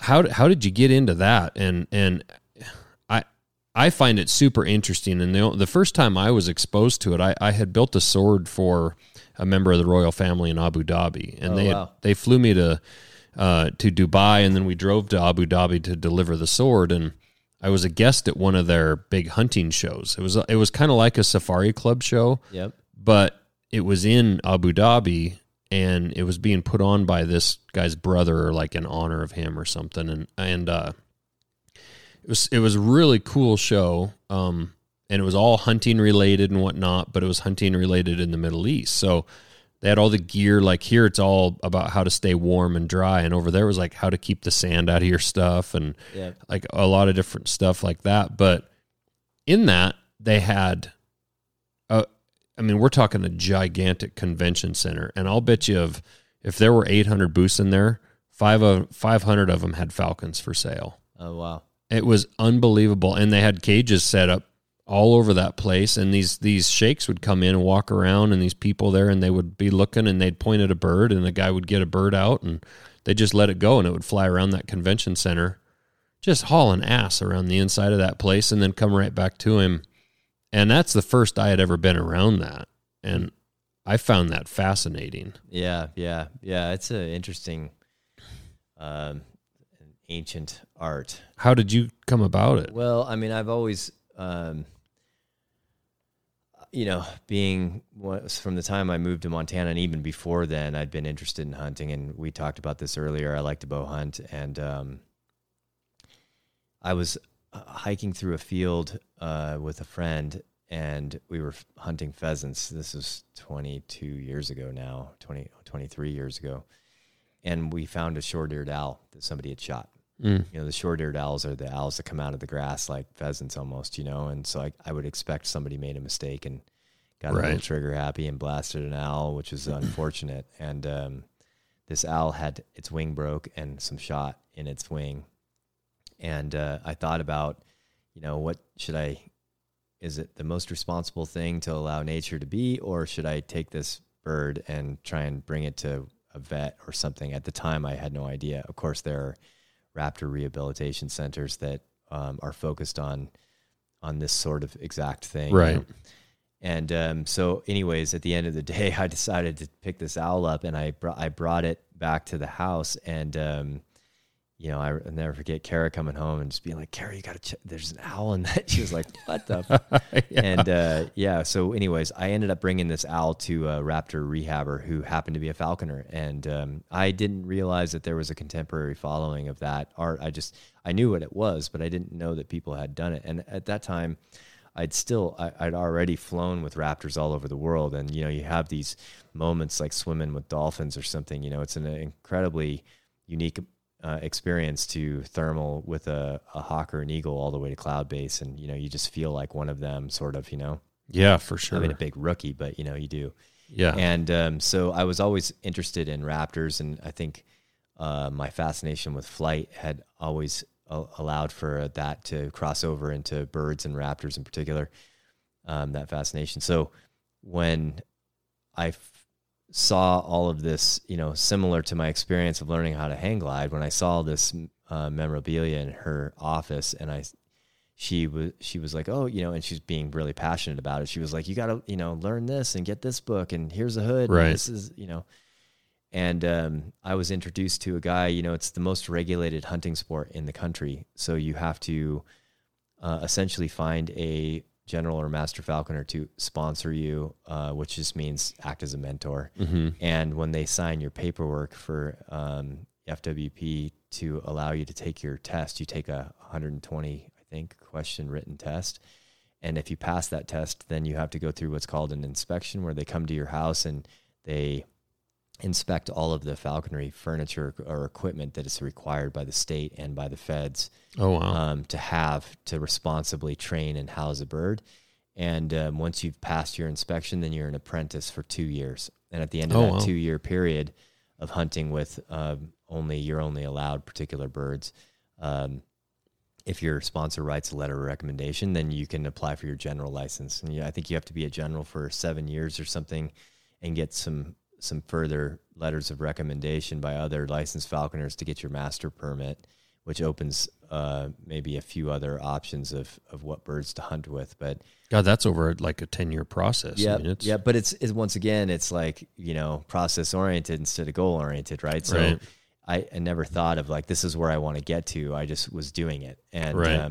I trapped and trained a red tail that first year, and had this incredible experience of taking a wild red tail hawk from being completely terrified of me after I trapped it, to a willing participant, like having this bird actively hunt with me in less than about a month. It took about a month to train it to cooperatively hunt with me.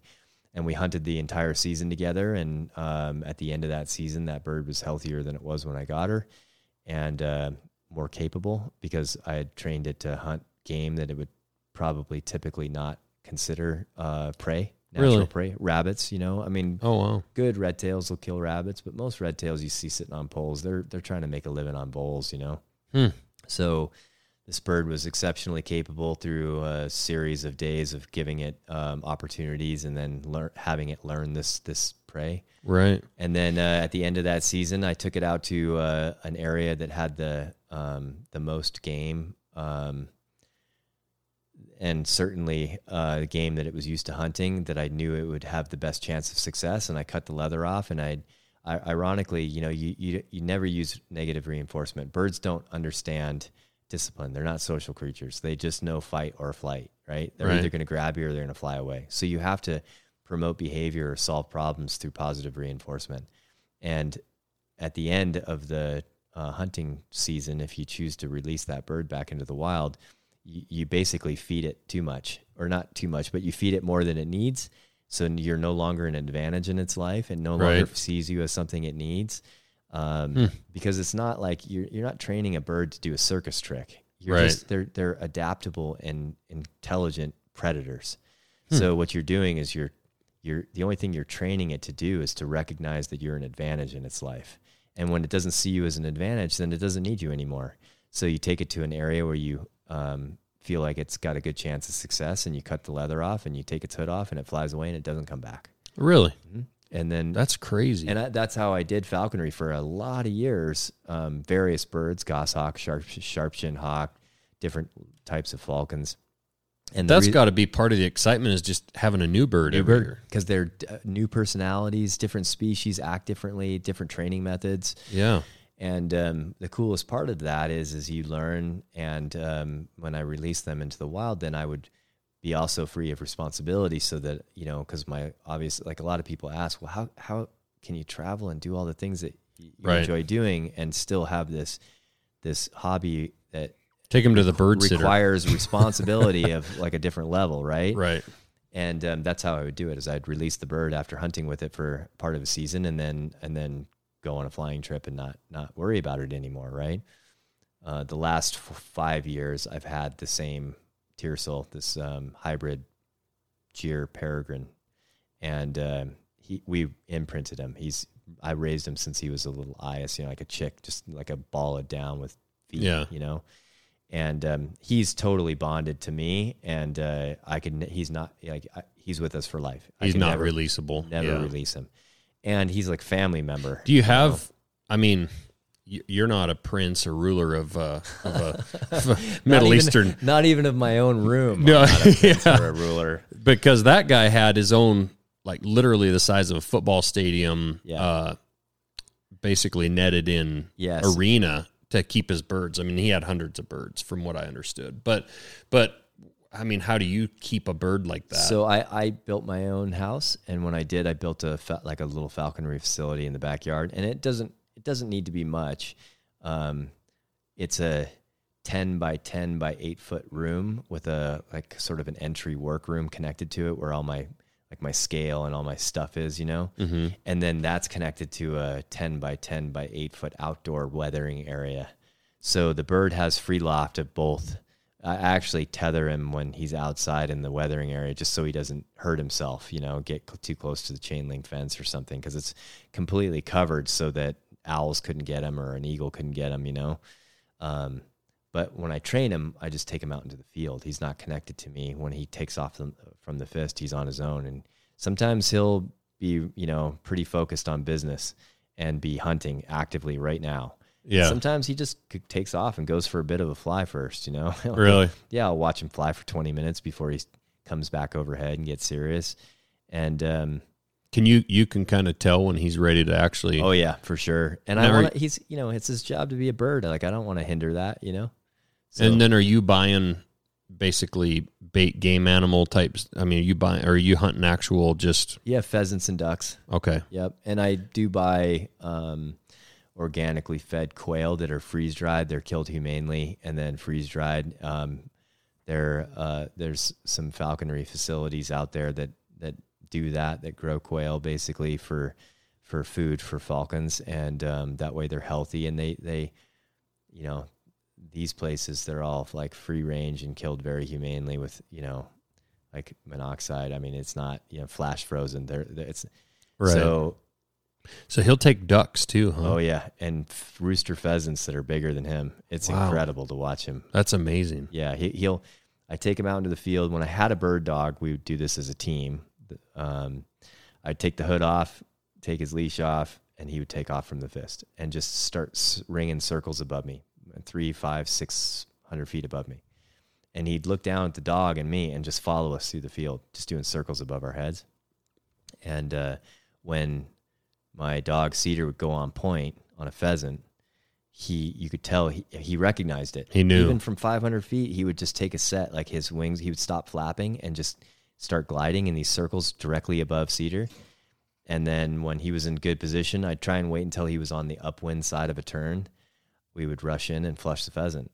And he would roll upside down and fold his wings, and he dives out of the sky at like 150 miles an hour and smacks the bird in midair so hard that it's usually dead before it hits the ground. That's incredible. Yeah. And sometimes not. Sometimes he catches it in the air, and sometimes, you can tell he's just, sometimes he'll chase put the brakes on and chase it from behind just because he wants to. Like a game for him. Yeah. And you got to watch out for eagles and hazards, that will try and kill him and take the prey if I can't get to him quick enough. So have you had eagles or something take after your birds? Yep. Wow. Yep. That's crazy. So I've got osprey in we put up osprey nests here because we had osprey on the power line out here when I was working for the power company. Their nest kept getting burned up, and so we put osprey poles in on my place and put up platforms, and then they built their nests and stuff. And it was really interesting. We had the osprey people come out here last year. They were kind of doing a count.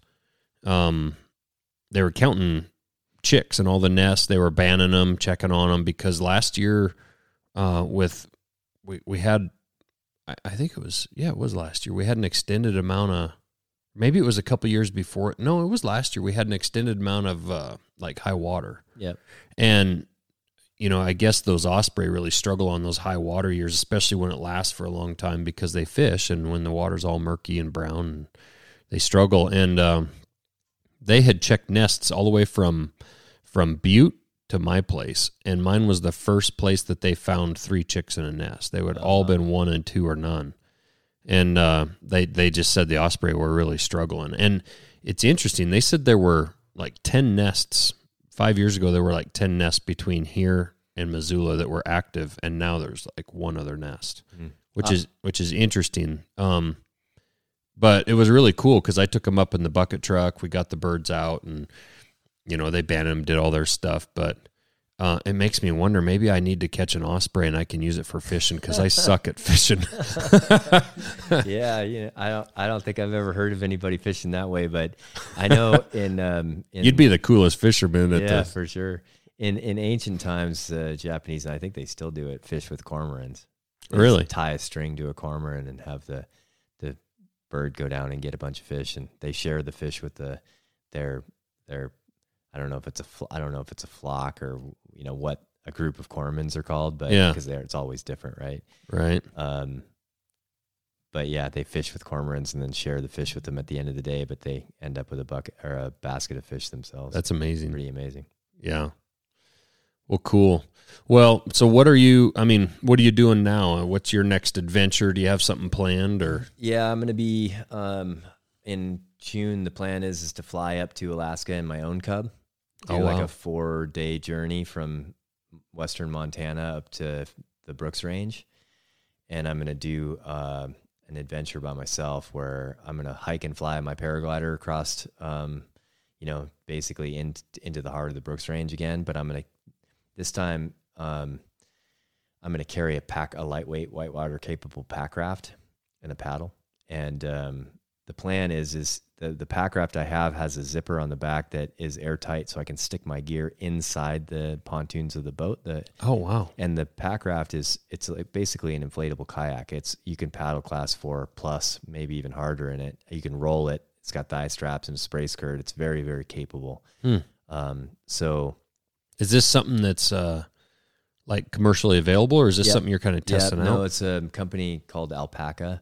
The model I have is a Wolverine, and I've spent a lot of years enjoying whitewater kayaking as well. So, utilizing that skill set, being in the river environment is like being in the sky. It allows you to access a place that you couldn't get to without that vehicle, Mm-hmm. So my plan is to hike and fly my paraglider, basically land the Cub at the tailwaters of one of the main arteries in the Brooks Range, like one of the big rivers, hike and fly my paraglider to the headwaters up on the divide, and then put on the raft, put my paragliding stuff inside the boat, and paddle my way back to the North Slope and make my way back to the plane.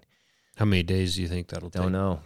I'm not sure. Yeah. I have a buddy who's got a Cub up there that is going to support food and fuel drop. Probably only need one. Last time I was there, we did 21 days in the mountains, and we just had that one food and fuel drop. So, wow. And who knows? I don't know. Logistically, I might be able to drop something out the window on my way to camp, or where I'm going to leave my airplane. Yeah. Originally, I planned on leaving the airplane with a bear fence around it, but it's too likely to have wind damage and/or bears eat your airplane.